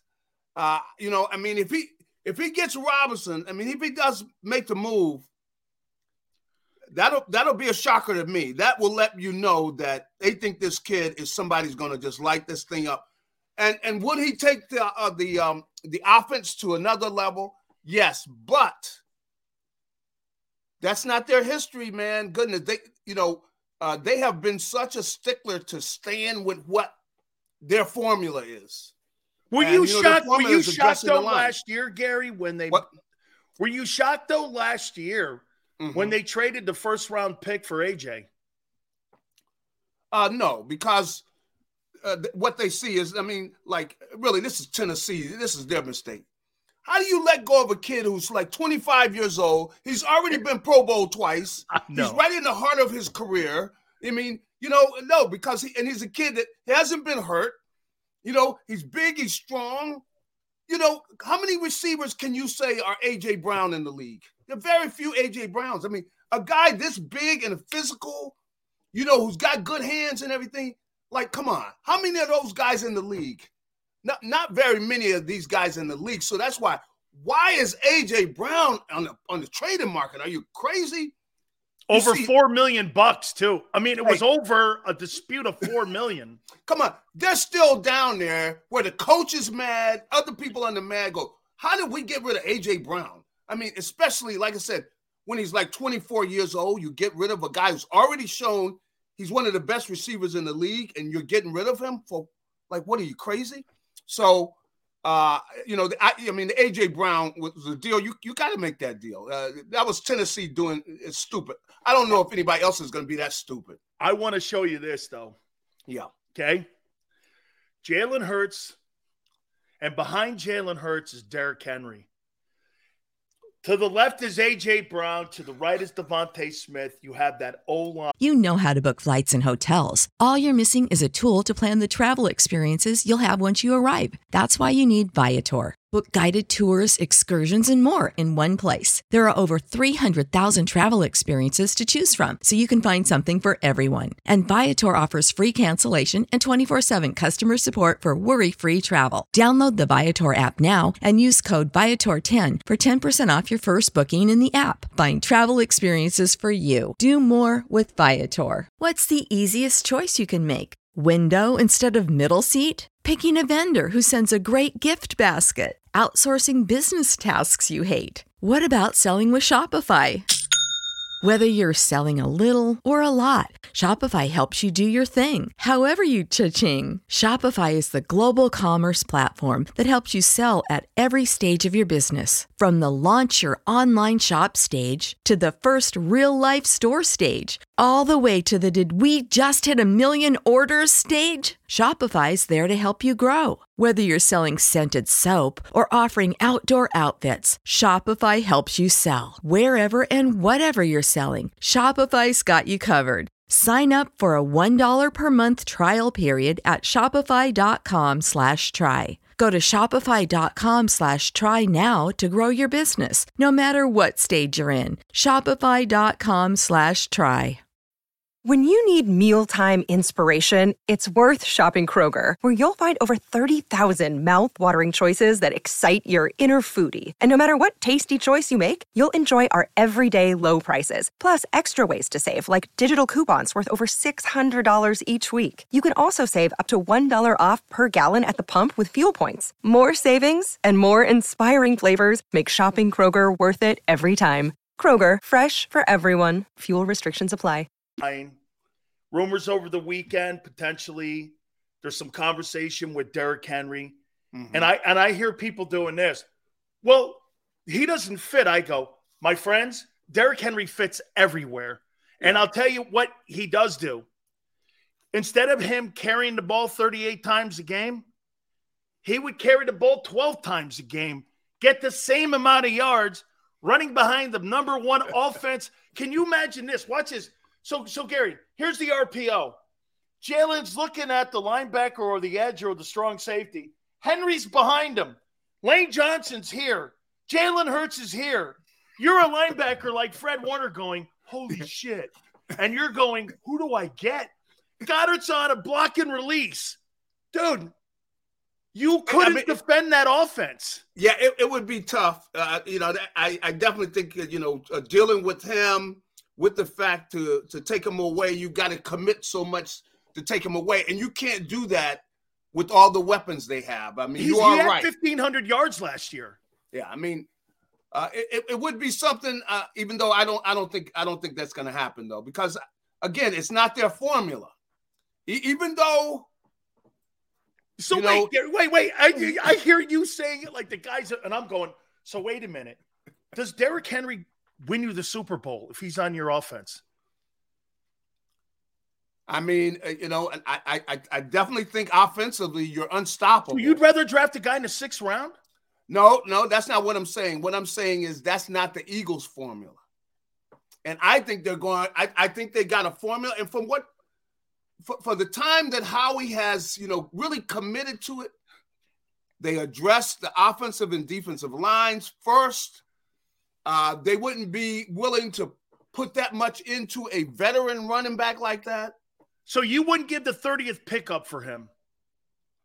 Now, you got to have an extensive physical on him. That's the whole thing is how healthy is he? And is he going to be able to stay healthy? That would be the big thing with him. But I think he's going. But I don't. Still, like I said, I don't think it's their formula, because they would be getting away for what they see as the formula for winning, which is investing in offensive and defensive lines, and then you've got running back by committee. That's what they believe in. Well, here's what I would say to you. What's okay, that? So you're playing the Eagles and Henry's in your huddle. Yeah, I'd be like this if I was a secondary guy like Josh Norman. Man, I don't want to be on a highlight reel, man. I don't wait. Either Jalen throwing one over my head to Devontae, or that dude stiff arming me, or AJ knocking me out because those two guys played together, or Goddard going for 165 yards, or Lane running me over because I'm worried about Henry. Hoss, he would be very tough with other weapons they have. City with that guy. With the other weapons they have, he would be very tough. Because defensively, you can't commit to taking him away, which that's what they do. We've been with Tennessee. What teams have just said, look, if we got to put 12 guys on the line of scrimmage, that's what we're going to do. That's the way they've been able to stop him. But of course, you couldn't do that against the Eagles and the weapons they have. So he definitely would be. I could see him, having a big season and the offense being nearly unstoppable. I could see that. 2105.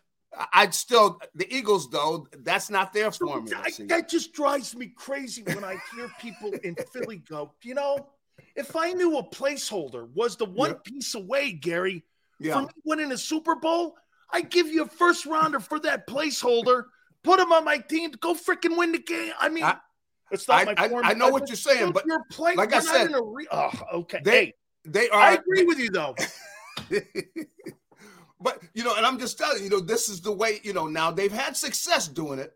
And it's just like the defensive coordinator, the guys playing, don't give up the deep ball. They just went over 500 yards against you. Just don't give up the deep ball, where, there are people like that who are going to stay with their formula. And like I said, I believe they're committed to that formula. They've had success with that formula. So it's running back by committee. And it's addressed the offensive and defensive lines. First of all, if there are marquee players there, who have that potential, that's what they're going to draft first round. And I think that they will probably trade back with that 30th pick, and they're going to get more guys because they want to have enough picks to where if they miss one or two, they feel like we had a good draft because we got 4 guys that come in and helped us. So that's the way. That's one last thing there. How he does have $21 million in cap space now. They can pay the guy if they had to. Hey, what'd you think of the press conference today? I'll tell you, my big takeaway, first and foremost, though, telling my producer, he's saying that this was going to show my age. I'll be like, man, that tag that he had on his suit, I thought it was a Men's Warehouse tag, like a big and tall thing, man. This guy got $51 million. He's got a Gucci tag. It's like the tag, I get a brand new suit from Men's Warehouse. You know, I know he's going to get a Gucci. I mean, I guarantee you he's not wearing Strahan's finest off the rack Michael Strahan. Yeah. I get you're making money now, man. But, dude, the tag on the sleeve, man, not a good fashion look, well, dog. you know, I mean, come on now. You know, the guys, man. You know, like I try to stay up with these kids. You know, I try to stay up, you know. So I go in the locker room. I know, okay, all right, okay. So what are you doing here, my man? You know, like tell me what you're doing with this outfit, because you see all kind of stuff. So I'm just trying to keep up, man. I'd stay over. No, it looked good. It looked good, but it had like I know, like the 30% off tag on the sleeve, and I'm like, come on, man, you make $51 million. You just got $100 million put in the bank, man. They must. Everyone knows you're either wearing Armani or Gucci, dog. We're good.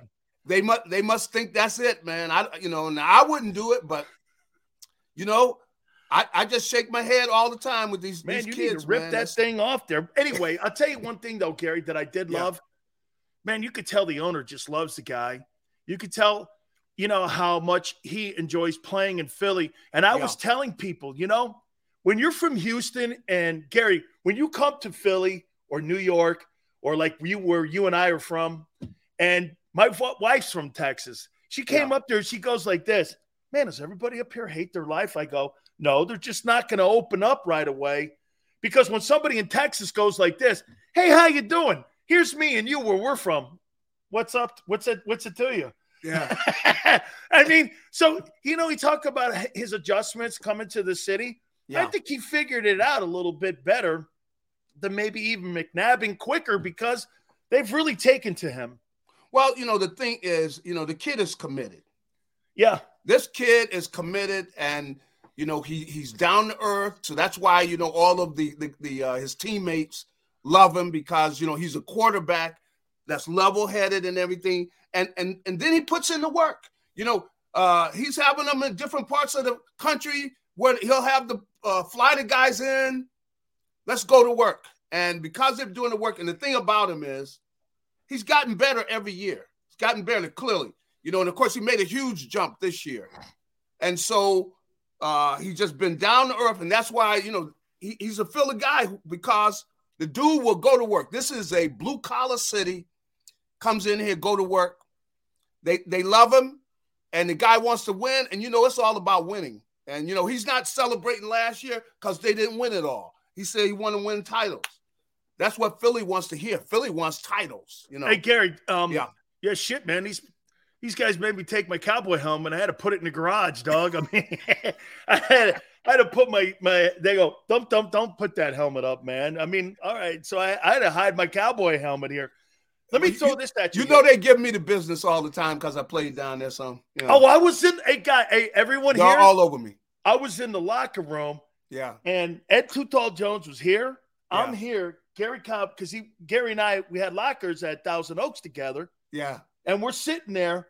He walks in. He goes, I just betrayed the Eagles. Ed goes like this. You're kidding. And Gary goes, man, I'm going to Philly. And I remember we're sitting there. I'm like, man, they know you played in Detroit and Dallas. They'll get over the Detroit thing. I don't know about this. You know, both of the Philly and Dallas will never be a love story.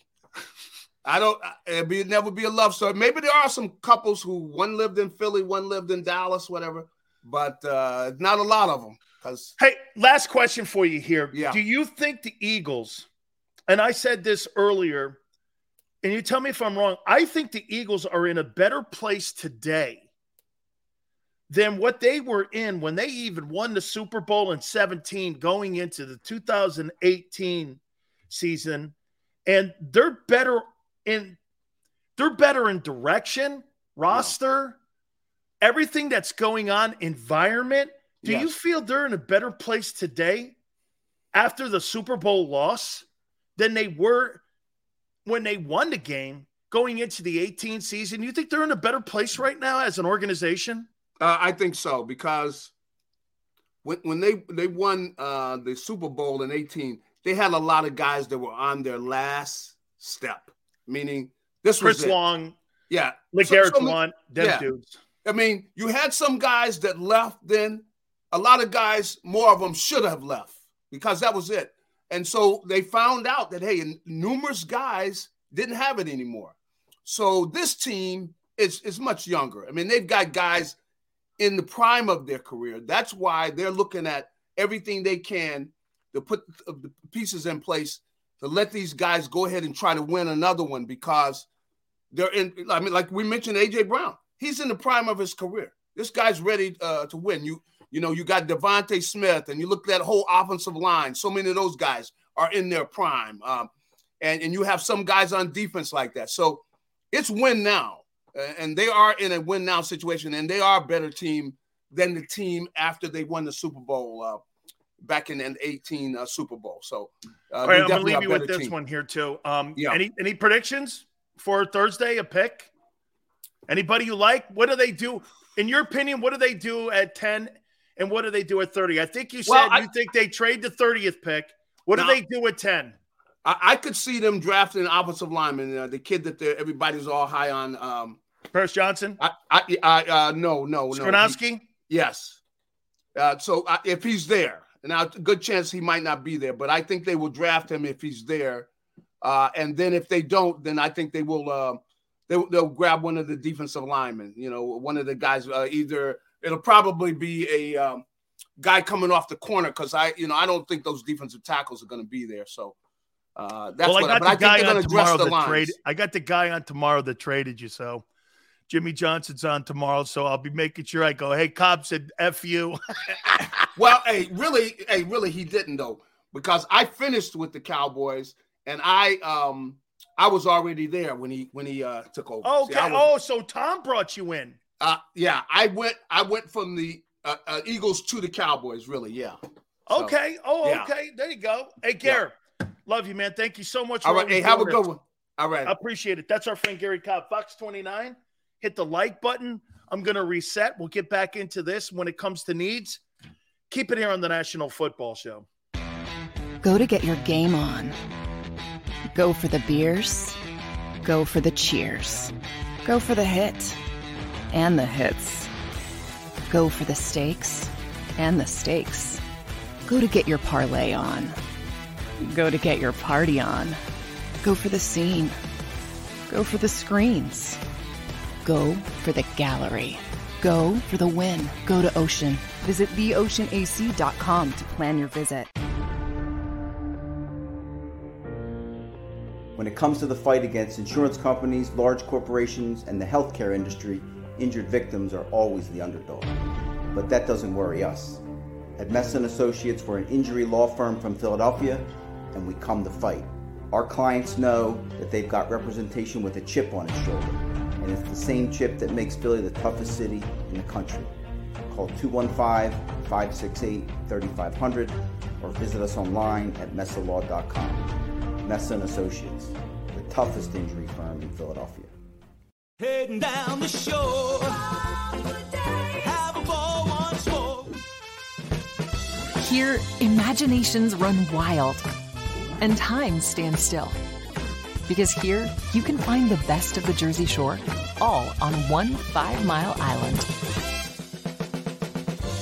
So leave the old you behind and get lost in the woods. Wild, wild, wild days.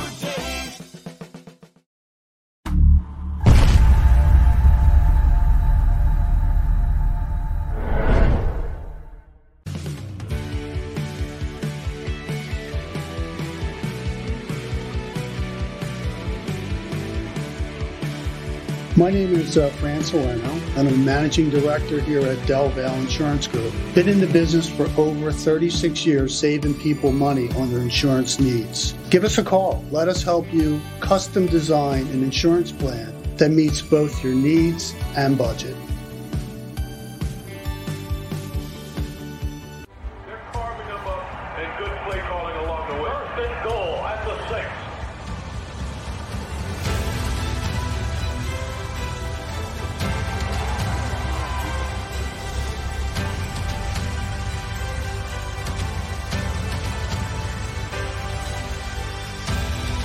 On the field of life, First Trust Bank is there for you. Champions on 3. 1, 2, 3. Because Philadelphia dreams deserve a Philadelphia bank.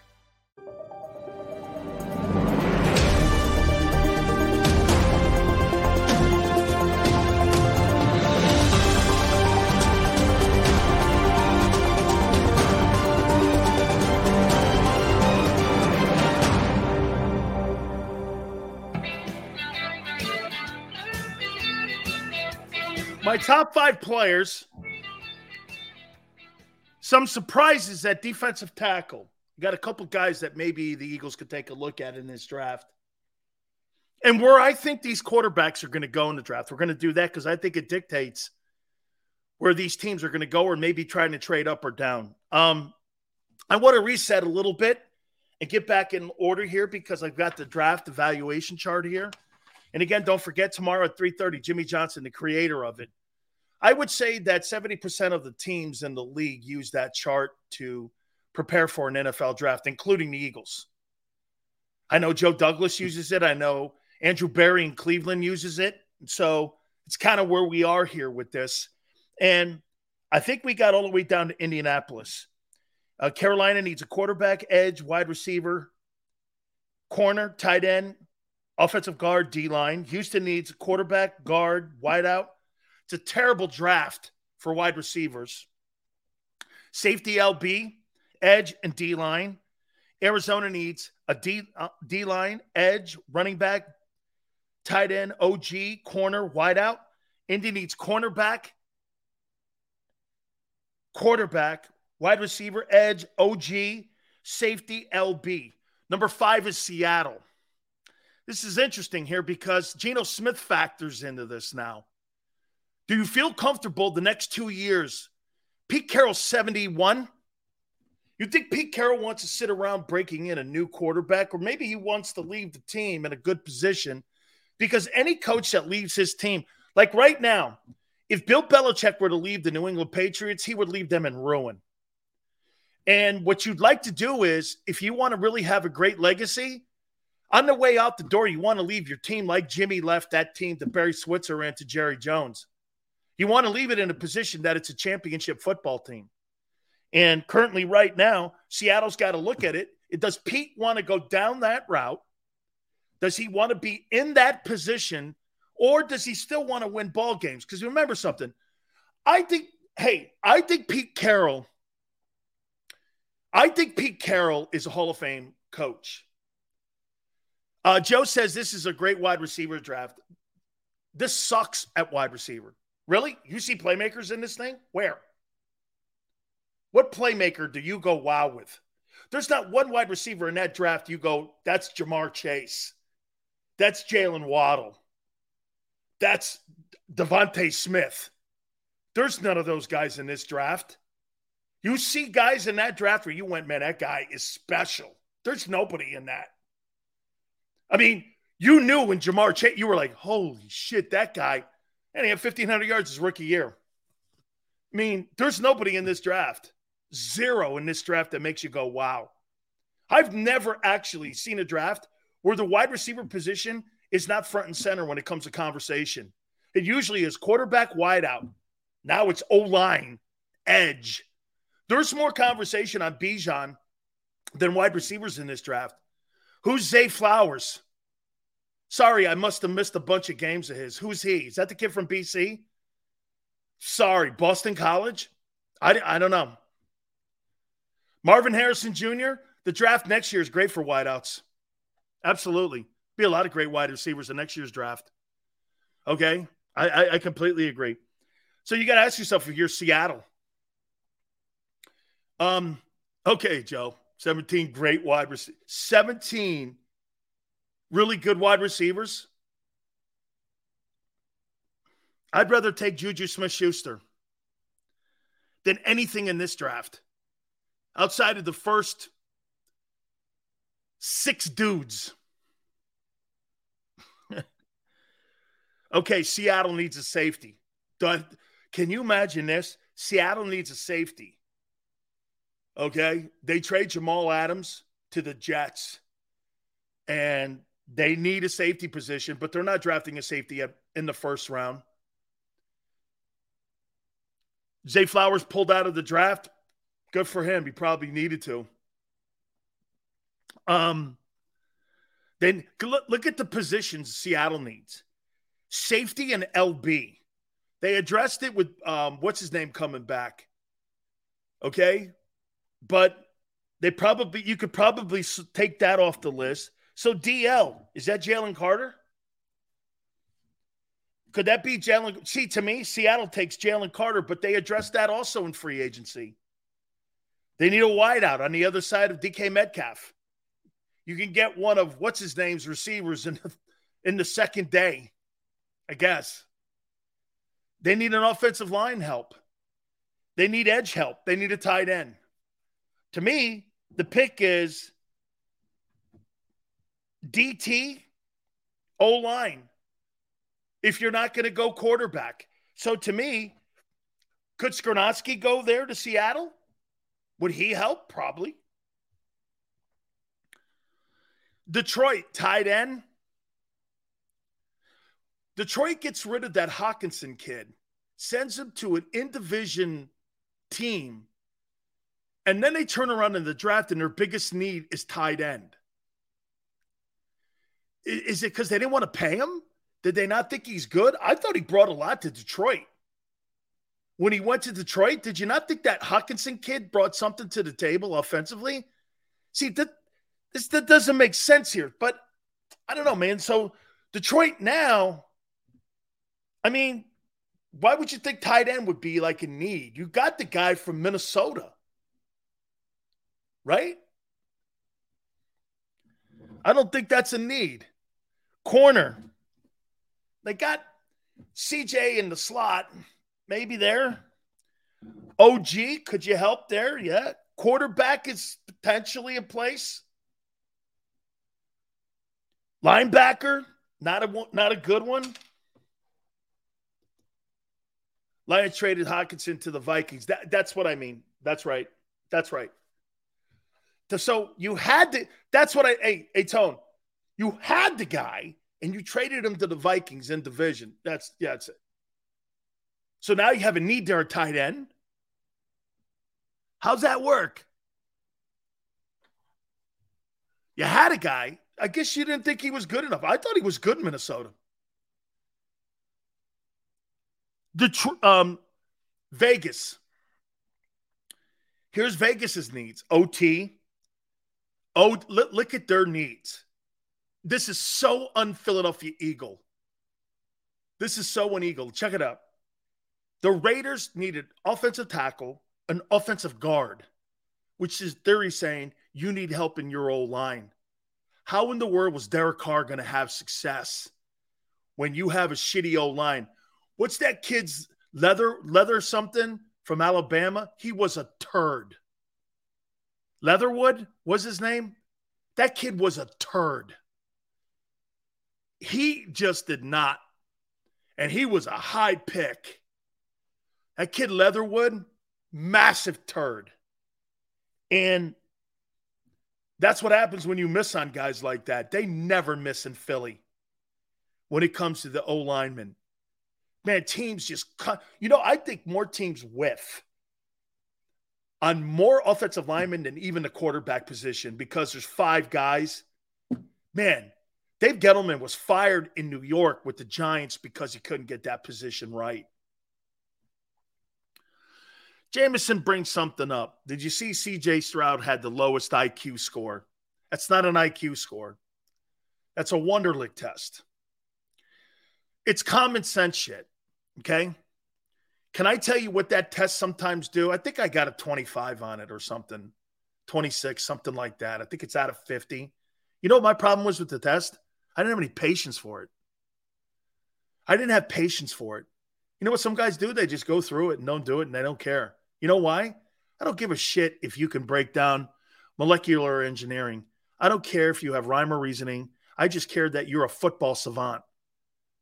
I don't care about your common sense shit when it comes to putting together a model with airplane glue.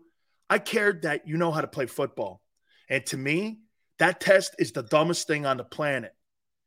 And what it does is, if you put out, to me, the NFL, don't put that test out just on black players. Put that test out on all players. Okay?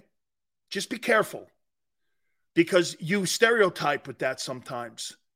And that stereotype of black quarterbacks is still out there and prevalent. Ask Lamar Jackson. Just be careful on the messaging. I'm not saying anybody did anything, and I'm not saying that they were painting him in any kind of way. I'm just saying be careful. There's still a negative thought process to some about black quarterbacks. Make sure you have white quarterbacks also with their scores released, because that's the worst thing you can have out there, because that stereotype is still there with some. Bill Polian. Some organizations wanted Lamar Jackson to do sprints because they didn't think he was good enough to play quarterback in the NFL. Just be careful with that. Okay? No. You can't be a dumbass, Yale, and win ball games. I agree. Okay? Now, remember something about college. In college, quarterbacks in college are told where to throw the ball.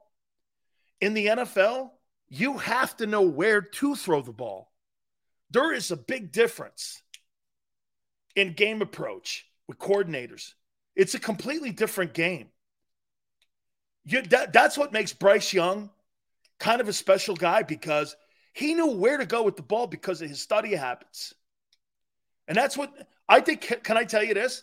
I think that's what really kind of hampered Jalen in college, because Jalen was told where to throw the ball. Once Jalen got into the NFL, he wasn't told where to. It was up to him and his decision-making process. And I think that's why he's become a better player than Tua. Tua was told where to throw the ball in college. He was told, Saban, go back and listen to those meetings going back and forth with Saban and with Tua. Saban would sit there and tell him, you should have went here. You should have went there. You should have went there. I can guarantee you, nobody sits down in an offensive meeting with Jalen Hurts and goes, you should have went here. You should have went there. You know what the coaches are probably asking Jalen Hurts? Why'd you go here? Why'd you go there? What did you see to make you go here? So that they can get on the same page. That's coaching, my friends. That's why Hurts has gone ahead of Tua. Okay? He's gone ahead of Tua because the coaches are working with him. At Alabama, Tua was being told where to go with the ball. And that's not Jalen Hurts' game. You don't really think that a traditional coordinator could come into Philadelphia and go, Jalen, this is the offense I want you to run. He would fail massively. The stuff that Steichen and Sirianni did by trusting, it's not so much that Jalen's talents are spectacular over the top. His decision-making has become spectacular. And his hard work on getting better at quarterback accuracy is why they gave him the money. See, Jalen Hurts' decision-making is why he's in the position he's in. Not because he throws the ball better than Joe Burrow or Josh Allen or Mahomes. His thinking process is better. That's why, and that's why they feel comfortable with that he's going to continue to evolve. Ryan Fitzpatrick, Blaine Gabbert, Alex Smith, and Eli Manning have the top all-time Wonderlic scores. I think evaluate someone another way. Correct. Blaine Gabbert. Okay, Blaine Gabbert was great with suck-ass talent. Alex Smith was average. Eli Manning was a really good – Eli Manning's not elite to me. I thought he was a really great player. And I thought he was one of those streakiest guys I've ever seen. This guy had a lot of Nick Foles in him. I think Eli Manning was a little bit better than Nick Foles. And that's pretty good. Eli beat the GOAT twice. I've never seen a quarterback in my life go on runs like Eli did in the postseason, including his brother. I mean, this guy was so streaky. And then look at his last 9 years in the NFL. Completely fell apart when the roster fell apart around him. Jerry Reese left. Tom Coughlin left. And then they were screaming to get rid of Eli. I'll guarantee you this. Now, after all the bullshit you've seen with quarterback play in New York, I wonder what people are saying now going, damn, Eli wasn't all that bad, was he? Eli wasn't all that bad. Okay, right? Let me get to the top 10 and I'll take a timeout here, Tone. Atlanta. Are you okay with Desmond Ridder? Could you take a quarterback here with Anthony Richardson be down there? Would you make a trade for Lamar Jackson? How about Lamar Jackson trade? Okay.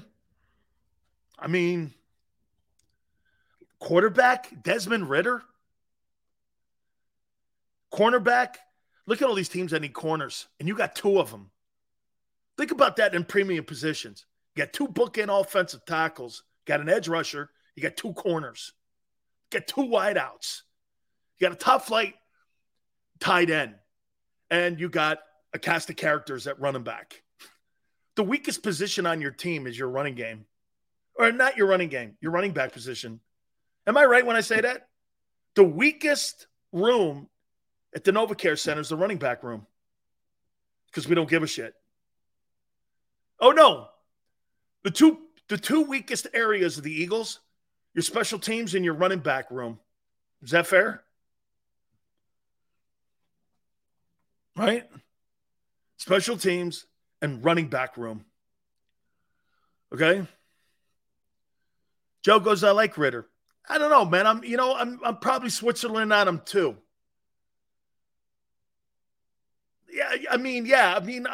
I guess. Chicago. Here, look at this. Chicago needs an offensive tackle, an offensive guard. They need a corner, D-line, edge, and tight end. I mean, you got to protect your quarterback. You got to go. To me, it's O-line for the Bears. Would you take the running back? Probably not, because you're in a rebuild. See, here's why the Bears can't take Bijan. They may trade it. They can't take Bijan. Why? You got to build your team from the inside out, not from the outside in or from the backfield. You got to build like the Eagles do, from your lines out. Always remember, never build your football team from the outside perimeter in. You just can't. You got to build from inside out. Why do you think Coughlin drafted Tony Baselli number 1 overall? Got to start in the O-lines, guys. You got to start in the O-lines. Philly. Safety. Here's the needs on the team. Safety. Wide receiver 3. OG. Running back, linebacker, DT, and edge. Getting older with Graham. You need more depth in D tackle. Your linebacker position's in shambles. Your running backs are a collection of nothing. You got an open starting job at guard. Wide receiver 3, it's kind of a priority. I'd say it's priority 3. Safety's probably priority 2. See, the running back with Bijan is a luxury. But isn't this 10th pick a luxury pick? The Eagles should be picking 30th because of where they finished in the season. This is a luxury pick. Treat it as a luxury pick. You're never going to be there again, or you shouldn't be. If the Eagles are in the top 15 in the next 5 years, disaster has happened like it did after the 17 season. That's why I say I think they're in a better place now. So if this is a luxury pick, make it a luxury pick. Make it a player that can help you today. Miles Murphy. Nolan Smith. So you're going to take another track athlete like you did last year and expect that guy to step in and play with you. Look, I like the Georgia kids too. There's just one thing that bugs me a lot about the Georgia guys. You look down at their production charts, 2 sacks, 3 sacks, 8 games, 6. Run a 4.78, and another guy runs a 4.3. Okay, are they good? Great football players. There's a lot of talent. Hope they live up to it. Both guys. I would say this to you about Nolan Smith. He hasn't lived up to that ability, and Jordan Davis hasn't. So you're going to have another one of those guys on your team? I don't want to be gun shy either, but hey, I know, B-Walk. I've been picking on – hey, Tone says the same thing. Sills, man, Miles Murphy's going to find you and kick your ass when he sees you, dude. I mean, how many times you keep ripping on – and I'm not really, because he's a good ball player. He's a good ball player. Hey, Yale goes, they rotate. Yeah, not when Big Sills plays. I had Cortez and Russell behind me. You ain't getting in on me, dog. Big Sills don't sit the bench. That wasn't working like that. Yeah, not me, man. I used to have – me and Jerome had a rule. If we came out and we rotated for somebody, we better not see a drop-off in talent. Because if we did, you didn't get back in there again. You start putting other dudes in there, I'd look over at Butch Davis and go, dude, this is not happening here. We can't be giving up yards like that, because we used to get offended if we gave up a lot of rushing yards, which we never did. We gave up like 1.4 yards of like a run, and Jerome and I never wanted it over 2 yards a carry, because we thought that was offensive, and we always led the nation in the least amount of points scored. Those were 2 things I hung my hat on. I'm like, we're not doing that. That's not working. I come over to the bench and I would complain. Dude, you're not putting Ernie Parrish in. He's getting drilled. And Ernie's standing next to me. I go, son, no, I'll work with you, but we're not having this. That's not working for us. Jerome would go, agreed. If you're going to rotate, you better make plays. That's why you have Russell Maryland and Cortez and Sapp and all the rest of these guys, Jimmy Jones and all the rest of these guys behind you. When they got in, they made plays. They had to.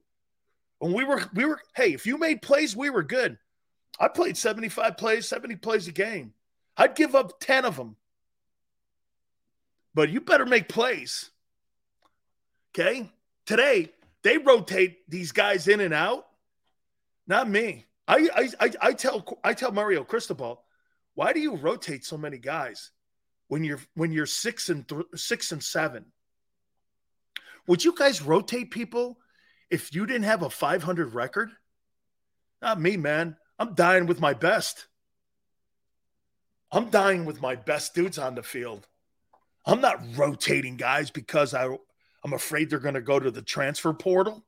I'd be like this, sayonara, get out of here. You're not worthy to be here. You're not. You know what? I'll leave you on this, and we'll take a time out here. I told Mario Cristobal after that last season, 75% of that roster that you have at the University of Miami right now don't deserve to wear Hurricane uniforms. And he agreed. I said, those guys on the sidelines with them selfies and all that bullshit going on, if that were me and Jerome, we would have smacked those guys in the head. We would have beat them up right there on the sidelines. Nobody celebrates until the game is over. Nobody celebrates. That Van Dyke shit, I would have beat him in the head. That selfie shit, and they lost that game. I would have dropped an elbow on him. I would have beat him up. That was old Sills. Now I can't get out of my own way. That would not fly with us. You know that turnover chain thing? I would have hung somebody with it. That would not have happened. Turnover chain? Are you kidding? You give the turnover chain after the game in the locker room when you win. And it's a team thing. I got to give you one last thing. We used to have the green jacket. You know what the green jacket is? Because we used to make fun of our president. His name was Tad Foote. I couldn't stand the guy. And he didn't like our attitudes, and he didn't like the color of our team, and he didn't like a lot of shit about us. Because we were not, quote, Miami guys or University of Miami. Those guys thought they were the Yale of the South. And plus we were in Coral Gables. And so they didn't like it. So they made us wear suits or suit jackets. So what we did was we goofed on them. And we took one of the jackets, because after that, Jimmy didn't let us do it. We took one jacket, the green jacket, and it was passed down to the best D lineman and the captain. Jerome had the green jacket. Kevin Fagan had it. Jim Burt had it. Ted Hendricks had it. This went from down because I don't think from Hendricks, but I think from Kevin Fagan down. Fagan passed it down to Jerome. Jerome passed it down to Stubbs. Stubb passed it down to to Russell Maryland. Maryland passed it down to Cortez. And this went on for a long time.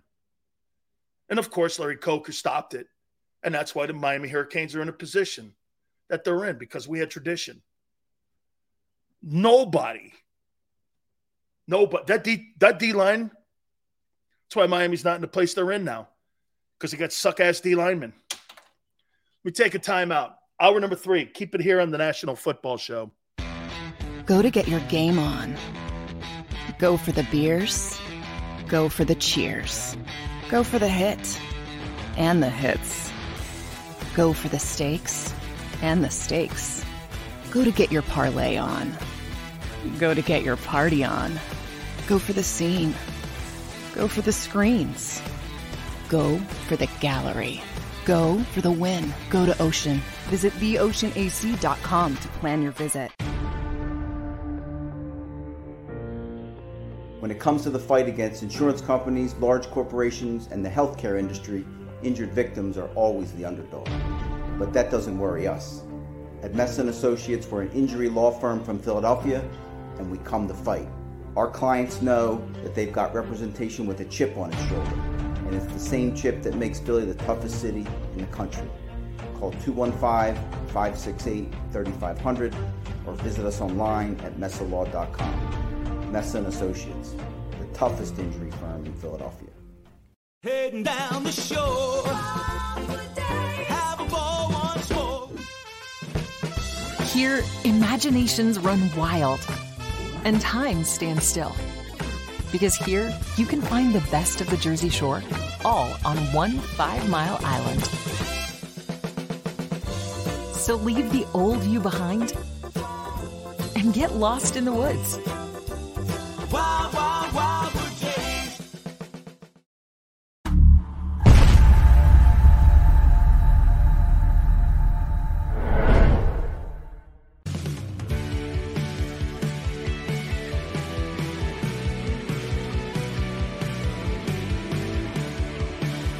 My name is Fran Sileo, and I'm Managing Director here at Del Valle Insurance Group. Been in the business for over 36 years, saving people money on their insurance needs. Give us a call. Let us help you custom design an insurance plan that meets both your needs and budget. They're carving them up and good play calling along the way. First and goal at the 6.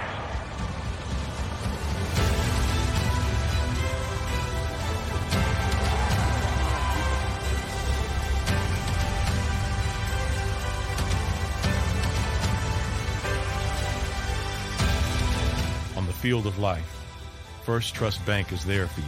Champions on 3. 1, 2, 3. Because Philadelphia dreams deserve a Philadelphia bank.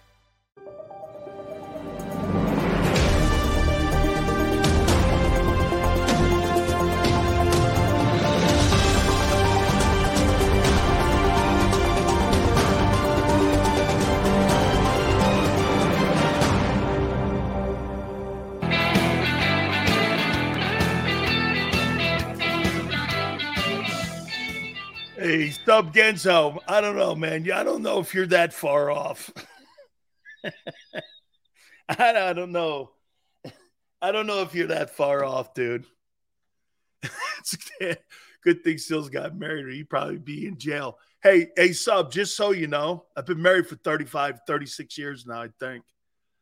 Okay? I mean, she's kind of like, I've never met anyone I hated more in my life, but loved more in my life. I think the feelings are mutual, though. Oh man.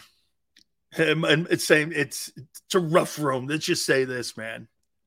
Oh, I like the kid from Baylor. He's a good looking football player. Okay, I do. He's a good looking football player. I'm awake, or you just got to end that conversation right away. You picked the right one. Thank you. Yeah. Let me just say this to you. Those of you out there, Tone, this is some advice for you. Okay? Never. Well, no, you got a family. This is for your friends. Yeah, just remember this. Okay? Just remember this. If you want a miserable life, you marry a really hot chick. If you want to be fed and loved, you marry a fat chick. You'll always be fed. You'll always be loved. Just promising you that. You want to have a miserable life? Marry a hot smoking chick. Trust me. I'll just leave that to you.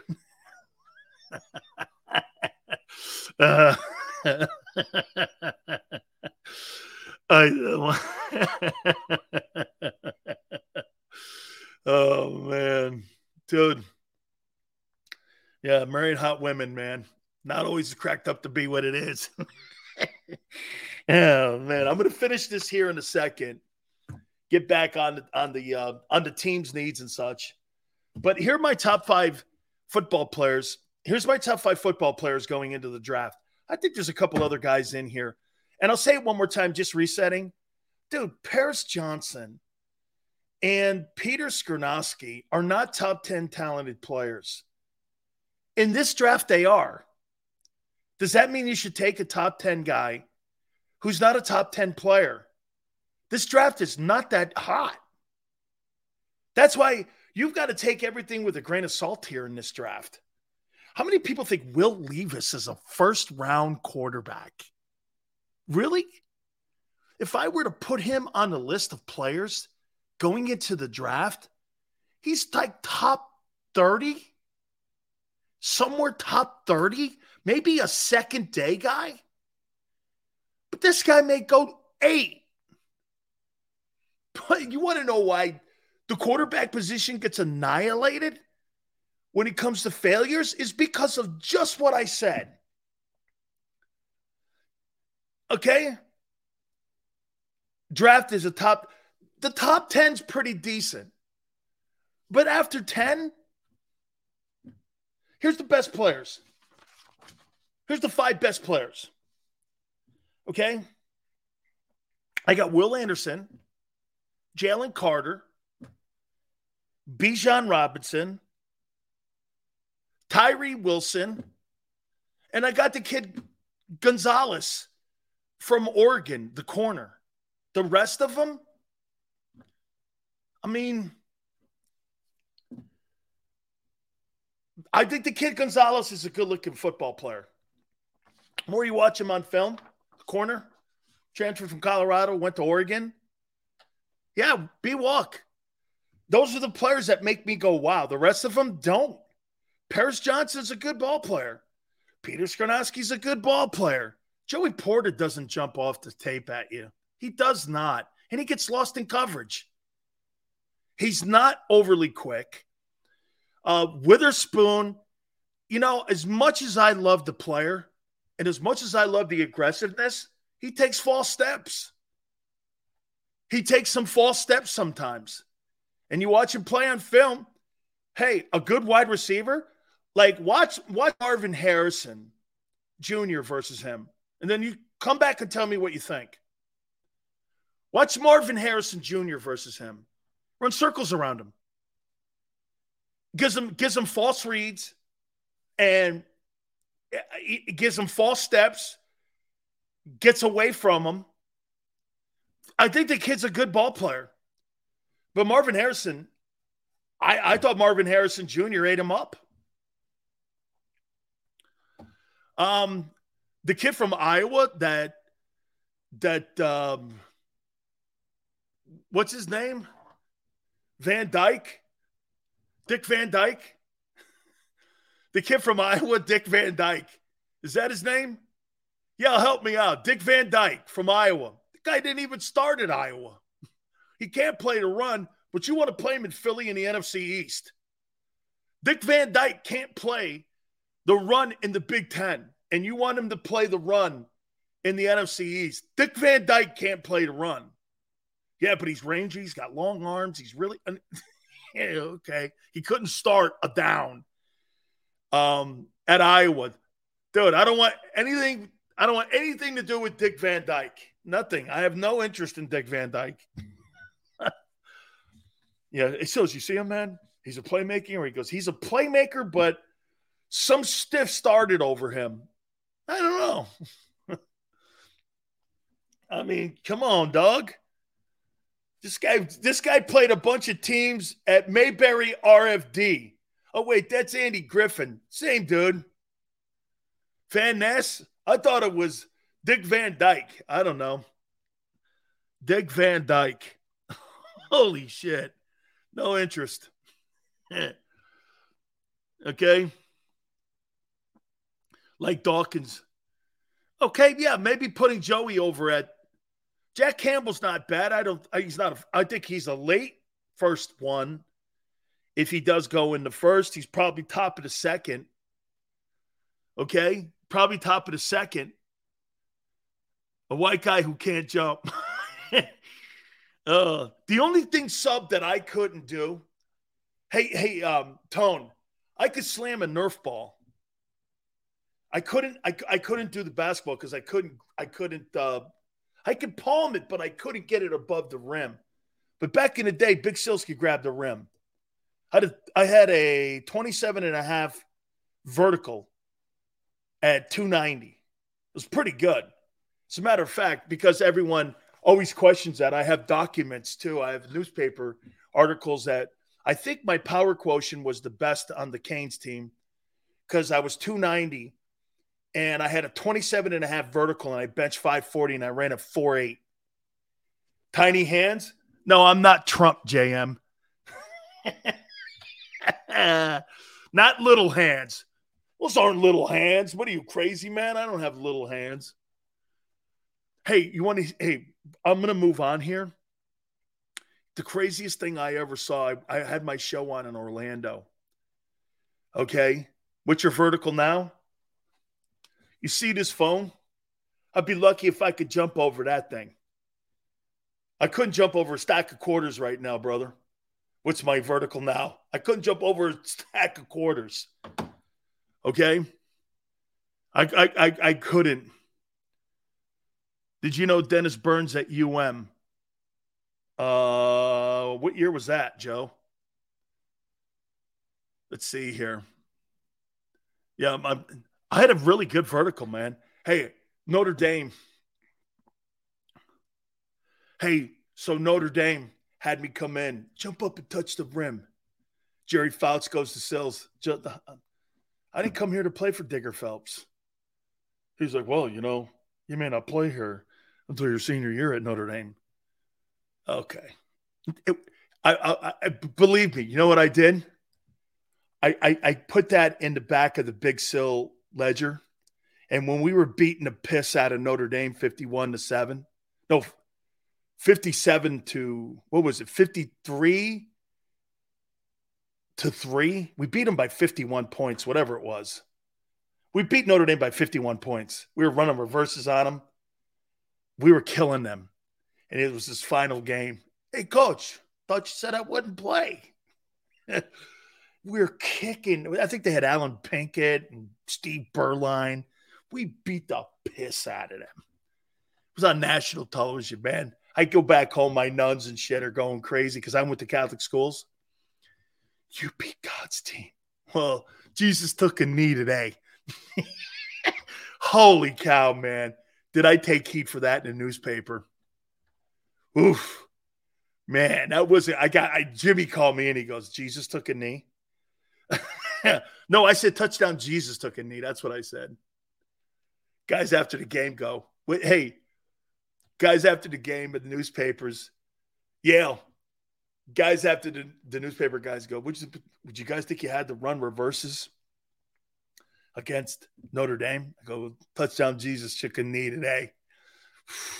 Man, I got hammered for that. Jimmy goes, really?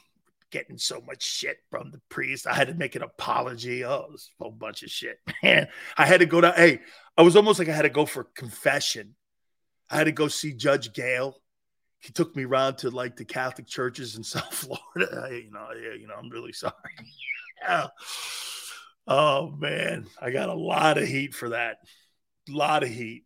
Oh, that was a lot. Got home, I took heat. Oh, you what? Holy cow. Sister Judith, the Marguerite Fish, the lady who used to paddle me all the time. She's like, what?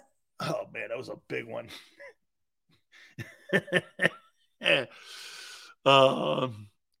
Hey, it was a big. Well, you know what? You know what we used to always think when Notre Dame was tearing us a new one in the 70s and 60s. Parsegian never laid up.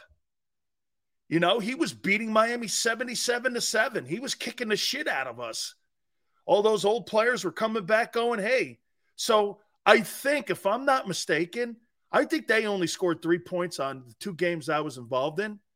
I think they only scored 3 points, and we scored 98 points in like 2 games on them. We crushed them.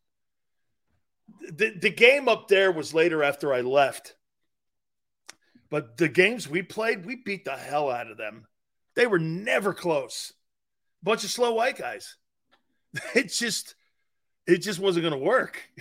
These guys would come running out. Tim Brown was – I've never in my life – seen a guy get so abused than Tim Brown.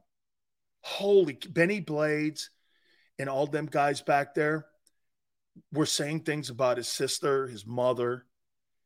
And man, I think he had 17 yards in 3 games against us. I mean, they were going in on, hey, me and Jerome were in the huddle going like this.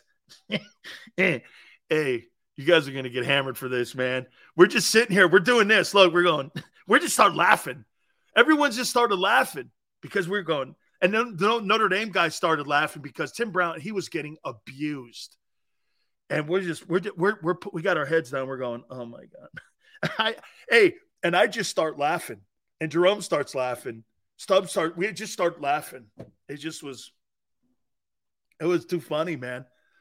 Hey, Tim, you son of a, I'm going to beat the living shit out of you in front of your mother and your girlfriend in the parking lot at the Orange Bowl.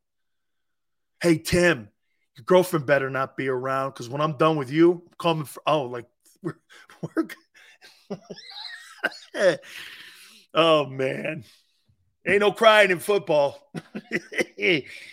Man, we were a different breed of dudes, man. Those teams, we couldn't get it. You could not get away with that shit today.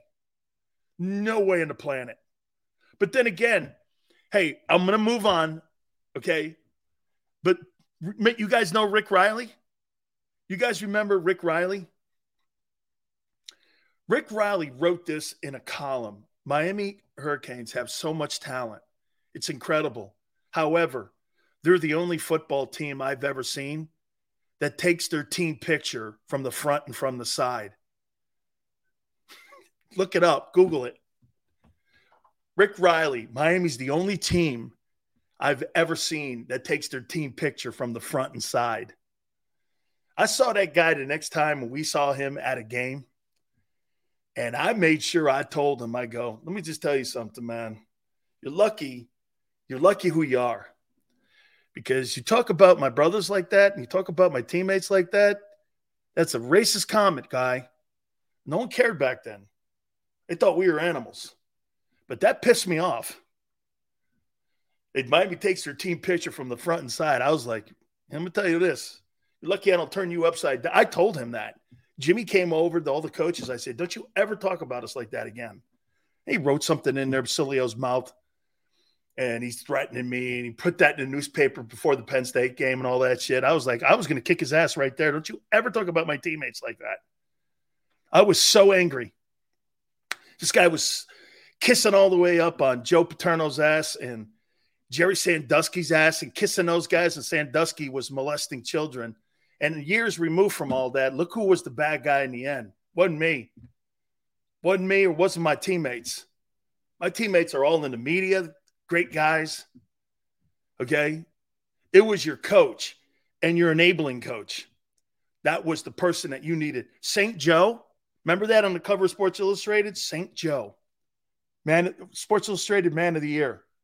We were all like this, okay? Years removed from that, of course, we were all like, hey, who turned out to be the bad guy? Wasn't us. But you labeled us that.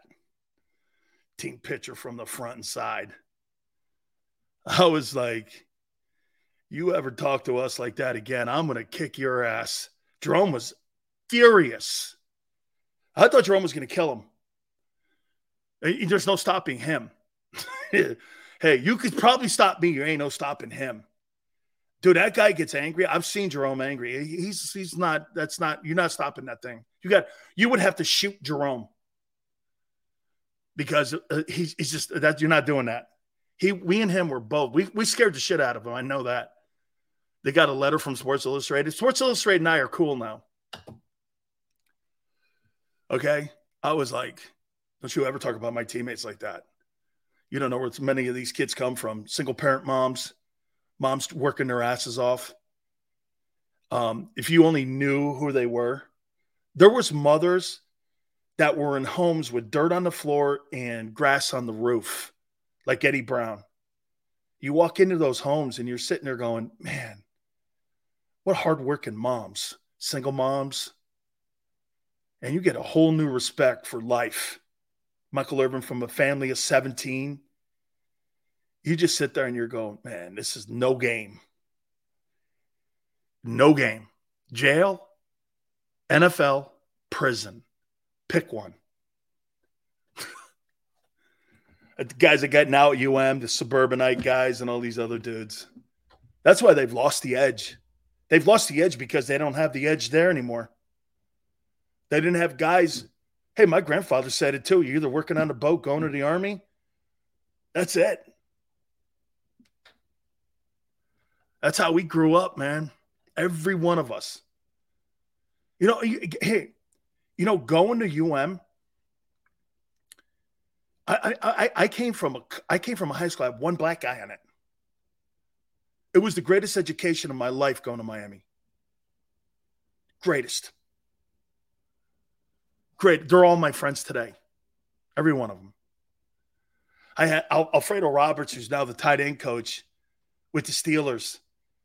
Him and Michael Irvin been hanging out. By the way, Michael apologized. He's not doing anything for the draft. I tried to get him for today, but he's not doing anything. And I know why. He's got some issues at home. So we're going to leave that alone. Yeah, man, UM likes to go out there into the suburbs now instead of under the bridge to get us. They used to go under the bridge. Jimmy used to go under the bridge to get us, along with Howard. They used to go under the bridge. Now they go out there in the nice neighborhoods. Hey, I'd like to come to Miami. You know? We're now a basketball school anyway, so. Anyway, we need some help defensively. So I threw some tackles out here. I think the kid Kalijah Cansey, the DT from Pitt, I wouldn't be shocked if he goes to Kansas City. I'm going to continue through the draft here. I think Brian Breezy's probably going to be a first rounder. Here's somebody to keep an eye on. Plays at South Carolina. Middle round guy, somewhere from 3, 4. Zach Pickens, DT, South Carolina. Keep an eye on him. Was one of the highest recruited defensive tackles in high school. And I think because of coaching and some talent around him, I think that he didn't really ever fulfill and live up to his destiny when he got to South Carolina. And I think with better coaching and with Tracy around him, I think he could be somebody. He kind of fits the Javon Hargrave type guy. Okay? I like this kid. Somebody just to keep an eye on as we're looking at depth for the defensive tackle position. We stopped at Philly when it came to needs. And again, I want to reset here a little bit. Carolina quarterback, edge, wide receiver, cornerback, tight end, OG, DL. Houston, quarterback, OG, wide receiver, safety, LB, edge, D-line. Arizona, D-line, edge, running back, tight end, OG, cornerback, wide receiver. The reason I'm doing this, don't look at names on the back of the jerseys. When you hear analysts talking or people on the radio talking about names on the back of the jersey, those are the names that have been reported. And those are the names that are getting a lot of love. You know why? Because they're on national television, because all of the draft, and you understand covering the draft sometimes. Here, the people in Philadelphia that are on the radio, you think they sit around talking and looking at draft charts and draft sheets all year long? Or do you think they covered the draft like the World Cup?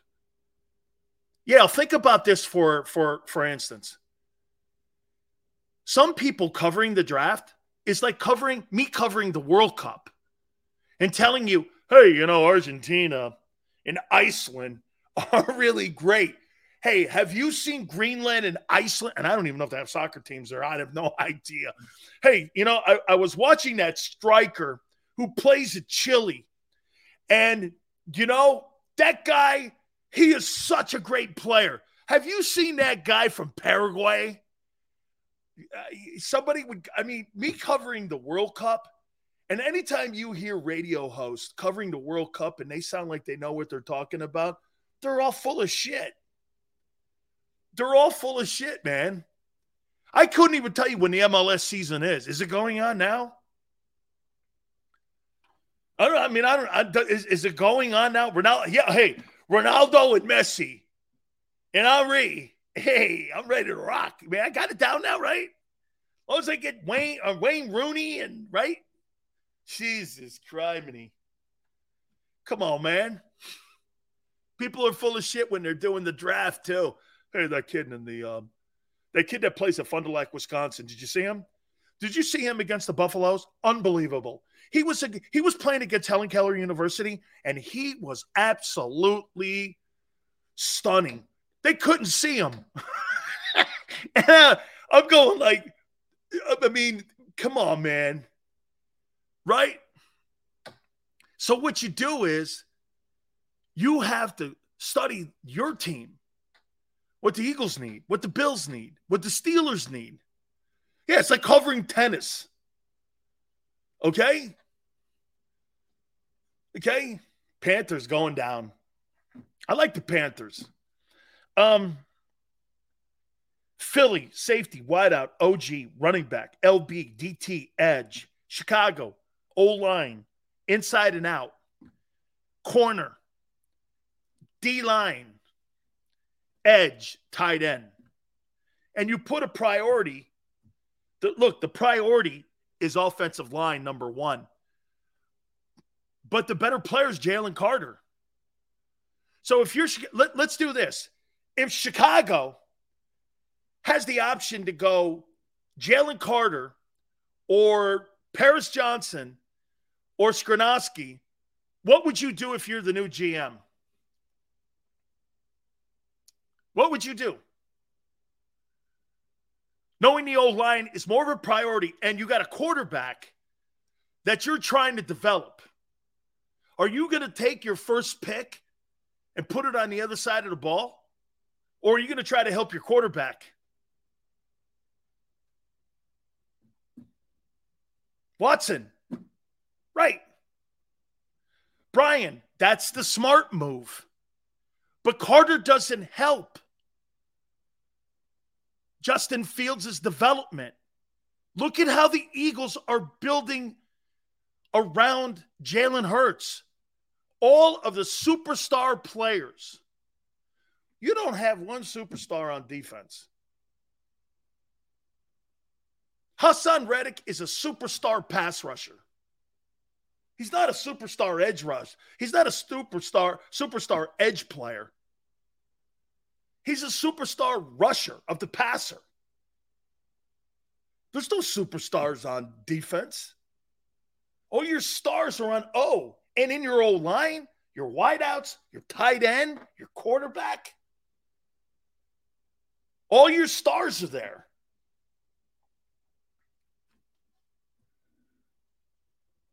Okay, so you gotta help your quarterback. Big play Slay. took a pay cut and a haircut. $4 million so he could stay on the Eagles. Not bad. He was going to get less in the open market, so he took a $4 million pay cut instead of an $8 million. Smart. And he got money up front. Totally smart.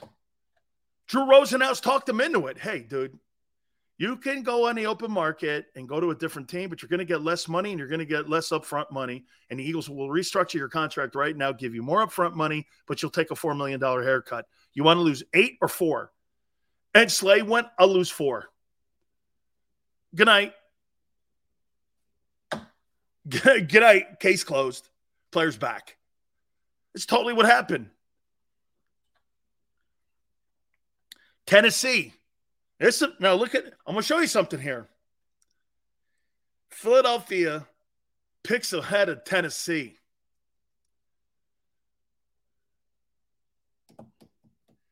Philly trades that pick down to 14 with New England. Tennessee drafts Bijan Robinson at 11 and trades Henry with the 14th pick. And Howie sends the 14th pick to Tennessee for Derrick Henry.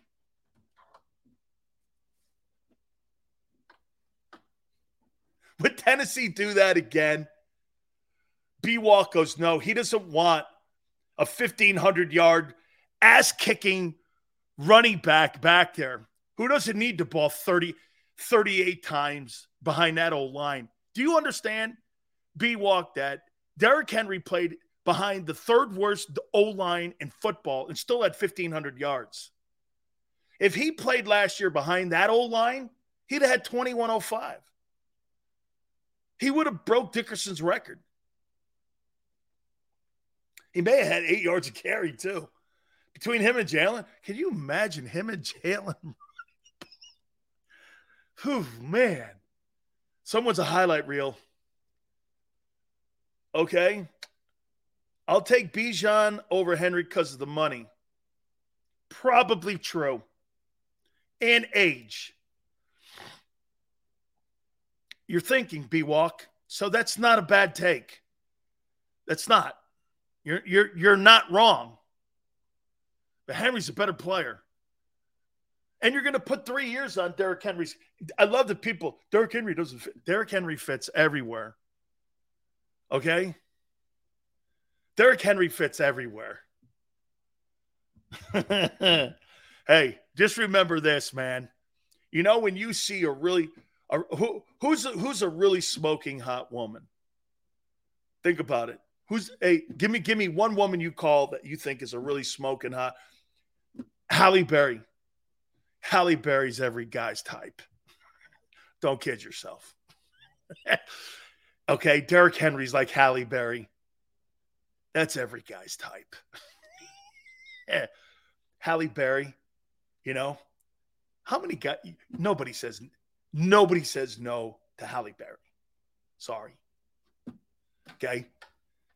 Oh, don't you worry. Could you see her? Oh, don't you dare worry. I'm every guy's type. Okay. Right? Derrick Henry's every team's type. Don't kid yourself. Okay? Bruce, you're showing your age, dog. Okay? Kim Alexis? Geez, she may have a mustache by now. Oh,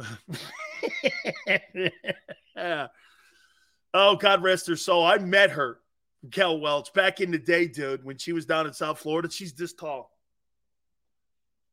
I saw Paula Abdul, too, when I was with the Lions. She's this tall, too. I was like, oh, my God. Yeah. Kim Alexis, dog, she may have a mustache. Come on, man. You got to, hey, if you have a 2 o'clock shadow, I don't know. I think I may be a little out of there. Yeah. Houston has the 12th pick. They're going to go wide out, then OG, then safety, LB. The Jets gave the Packers. That's another thing. Let me stop there for a second. I got to read that one. I'm going to take a break at 13 with the. Hey, watch this. With the New York McDowells, the Jody McDowells, with the New York Jody McDowells, the Jets.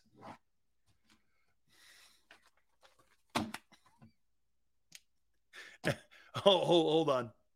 Let me look at this trade again. The Packers get. I missed that tone. Tyler Van Dyke transferring to North Dakota State. Yeah, Dad, he'd probably be better up there, man, because then you get to play against like Bullhorn University and right, Tuggawall Creek. It's a pretty good conference, Tone. Have you seen that school, Tuggawall Creek? Dude, they can play. Yeah, they got a big old bullhorn. Woo! From what I understand, Carson Wentz is now the new blowhorn there for like North Dakota State. He's now like the new mascot. He's looking for work, so it's all good. The Packers get number 13, a 2023 second, the 42nd player taken, a 6th rounder, a conditional 24 pick that could be a 1. All he has to do is basically play what? 13 games? And then he's not promising you 2024? I guarantee if it's this. So this guy decided to move to Madison Avenue for his post-NFL career and play with the Jets?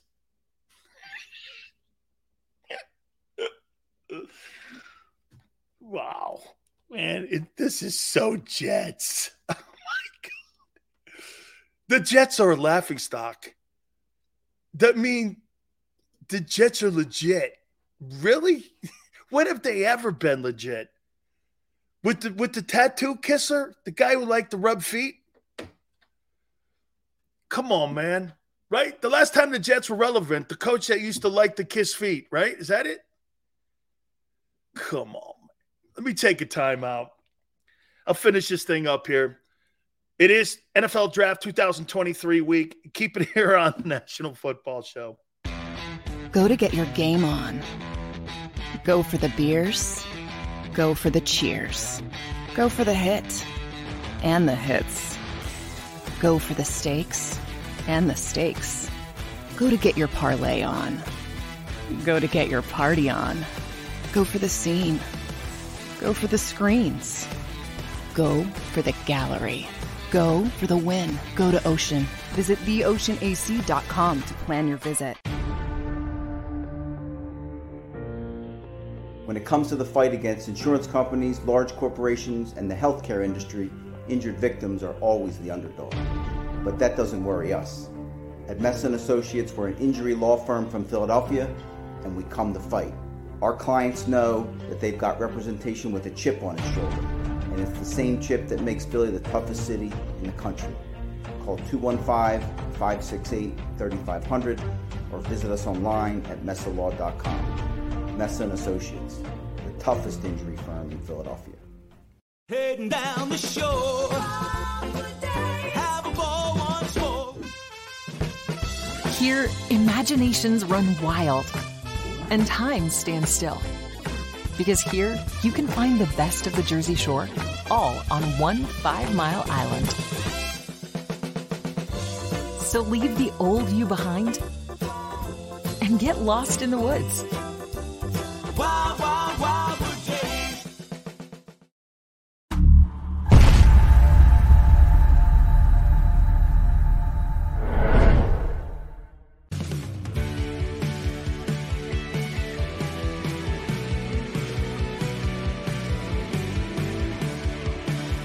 My name is Fran Sileo, and I'm a managing director here at Del Valle Insurance Group. Been in the business for over 36 years, saving people money on their insurance needs. Give us a call. Let us help you custom design an insurance plan that meets both your needs and budget. They're carving them up and good play calling along the way. First and goal at the 6.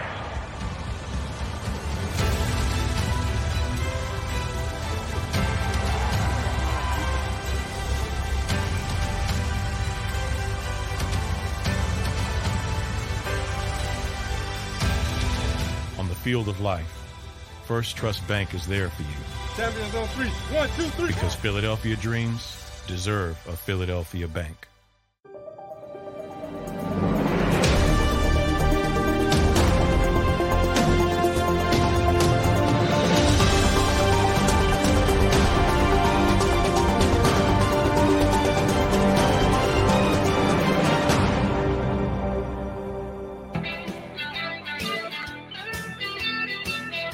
So, my question is, what happens to the MILF hunter? What do you do with him? Oh, yeah. Hi, Zach. What do you do with the MILF hunter? What's he do? He's the second. Is he not the second or third overall pick? You got to do something with him. What do you do? Trade him for A.J. McCarron in the XFL? Hey, the Jets are going to trade. The Jets are going to trade Zach Wilson to St. Louis of the XFL for A.J. McCarron to be the backup for Aaron Rodgers in New York. I mean, dude, just think about all the Madison Avenue MILFs that are going to be missing out on this kid. This is devastating news. If you're New York in high society, man, right? You know that movie Midnight Cowboy? With John Hurt? No, it wasn't with John Hurt. Who was that? It was with what's his name's father. Yeah. So this guy's walking around Madison Avenue. He's like the jet pimp, right? And you're like, dude, this is terrible, man. All those older women now, just think what they're missing out on now that Zach now is he's no longer the star guy in the room now. John Voight, thank you, Yale. Yeah. This guy's no longer the star. A lot of angry women, dude. This is totally awesome by Tone. Hopefully I deliver it correctly. The Jets drafted a MILF hunter and then traded for a mushroom hunter. Oh, man. I think we got smoked now. Big Sills, my mom keeps wearing a Zach Wilson jersey. Should I be concerned? No, you should tell her you need to trade down now, man. Like Howie. No, Carson. Just tell her to trade down. Trade down for A.J. McCarron's jersey. Yeah, just trade down, dog. Pull a Howie Roseman and trade down. Yeah. Yeah, so I guess we got the smoke from Aaron Rodgers' TP. Yes, it's working. The hookah's going. You don't think the hookah's going nuts right now? Holy shit. Aaron Rodgers, part of the trade also, is that next to his locker, he's got a giant hookah room. We're coming in there and let's have some hookah. This guy was given a new hookah. Sills, I bet you that Wilson becomes a Niner. If I were the Jets, man, I'd try to see what I could get. Yeah, but if you put him on the open market, dog, you couldn't get a fifth rounder for him, could you? You think you get a fifth rounder for Zach Wilson? Damn. Wow. Whew. High pick like that, and you get it's like, look at the two gigantic disasters. Baker's Tom Brady compared to this guy. Baker Mayfield is Tom Brady at least. The kid can throw it. He can. I wouldn't be shocked. Can you imagine this? I wouldn't be shocked on draft night if we saw both Trey Lance and Zach Wilson moved. I could see Tampa Bay taking a shot at Zach Wilson and having Arians work with him. Could you see Zach Wilson being traded to the Bucs? The Bucs will not give him more than a fifth rounder. Or I probably think that more. You'd think Trey Lance would probably be the pick for the Bucs, but I don't know. Teams that need quarterbacks, where would you send Zach? Houston? Right? What other team? Would you send him to Miami? How about Washington? Zach Wilson to the Commanders and working with Eric Bieniemy. How about Zach Wilson backing up Patrick Mahomes at Kansas City? And Carson. So look at the first round quarterbacks you have that are out of work or have major issues. Jordan Love's now the dude, right? In Green Bay. So Jordan Love, Zach Wilson,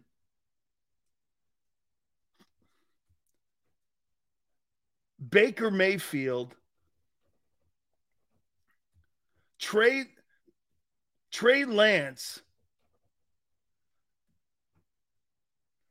Who's the guy in San Francisco now? Okay, who's the guy in San Francisco now? What's his name? The guy from Sam Darnold. Aren't these guys just drafted recently too? Shit, is Josh Rosen even playing? So Jordan Love, Zach Wilson, Baker Mayfield, Trey Lance, Sam Darnold. All these guys overdrafted. All them dudes overdrafted. And then you get a second-round seatbelt turned into a $51 million. Dude, look how lucky you are. You got a safety belt guy you hated at the beginning. And look at all those guys that were drafted. First-round picks, some of them first overall. And look at the garbage that is. You don't have a quarterback between them guys. Between those five guys, Jordan Love, I don't know yet. Jordan didn't look that bad against the Eagles last year when he came in. He didn't look that bad. Zach Wilson, Baker Mayfield, Trey Lance, Sam Darnold. Hey, Don. And everyone wasted first round money on that guy. At this rate, the league is better off drafting quarterbacks on day 2 with all these busts falling apart. Dude, look at that list. These are recently – Josh Allen, I don't even think is in the league, is he? I don't think he was even in the league. Man. Whew. Dude. Paxton Lynch. Dude, that guy couldn't even make it in the XFL. That was a John Elway guy. Paxton Lynch, Sam Darnold, Trey Lance, Baker Mayfield. No, you're right. That position isn't overdrafted. Yeah, and then, of course, these guys are all, according to the draft experts, budding superstars. I'd like to see what all these guys said about these guys when they went into the great arm. Has a great propensity to move around in the pocket. Can really chase down the Mills really great. Wonderful player when he was at BYU. Unbelievable. Hey, Jordan Love, really kind of a project here. I'll say this to you. The 3 biggest reaches that turned out to be somebody has to be Jalen Hurts, Lamar Jackson, and Josh Allen. Those 3 guys turned out to be something when they were called projects. Whew. Jimmy Johnson, tomorrow, 3:30. We're going to get the draft guru. I say this to you about Jimmy. I would say that Jimmy Johnson and Chuck Noll are the greatest head football coaches that were talent evaluators that ever lived in NFL history. And their record and their Hall of Famers that they put into the Pro Football Hall of Fame and all pros speak to it. He'll be with us tomorrow. It is draft week. We appreciate everybody chiming in. Thank you, Joe. Thank you, Xander. Thank you, Tone, for all you do for the show. Thank you so much, guys. Thank you for coming aboard each and every single day, making the show continue to grow and just absolutely kill it. We thank you again. We'll see you tomorrow, 3 to 6, and we'll see you on the flip side. Go to get your game on. Go for the beers.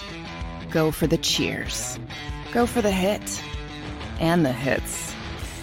Go for the stakes and the stakes. Go to get your parlay on.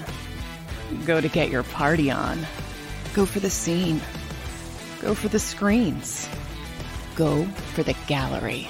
Go for the win. Go to Ocean. Visit theoceanac.com to plan your visit.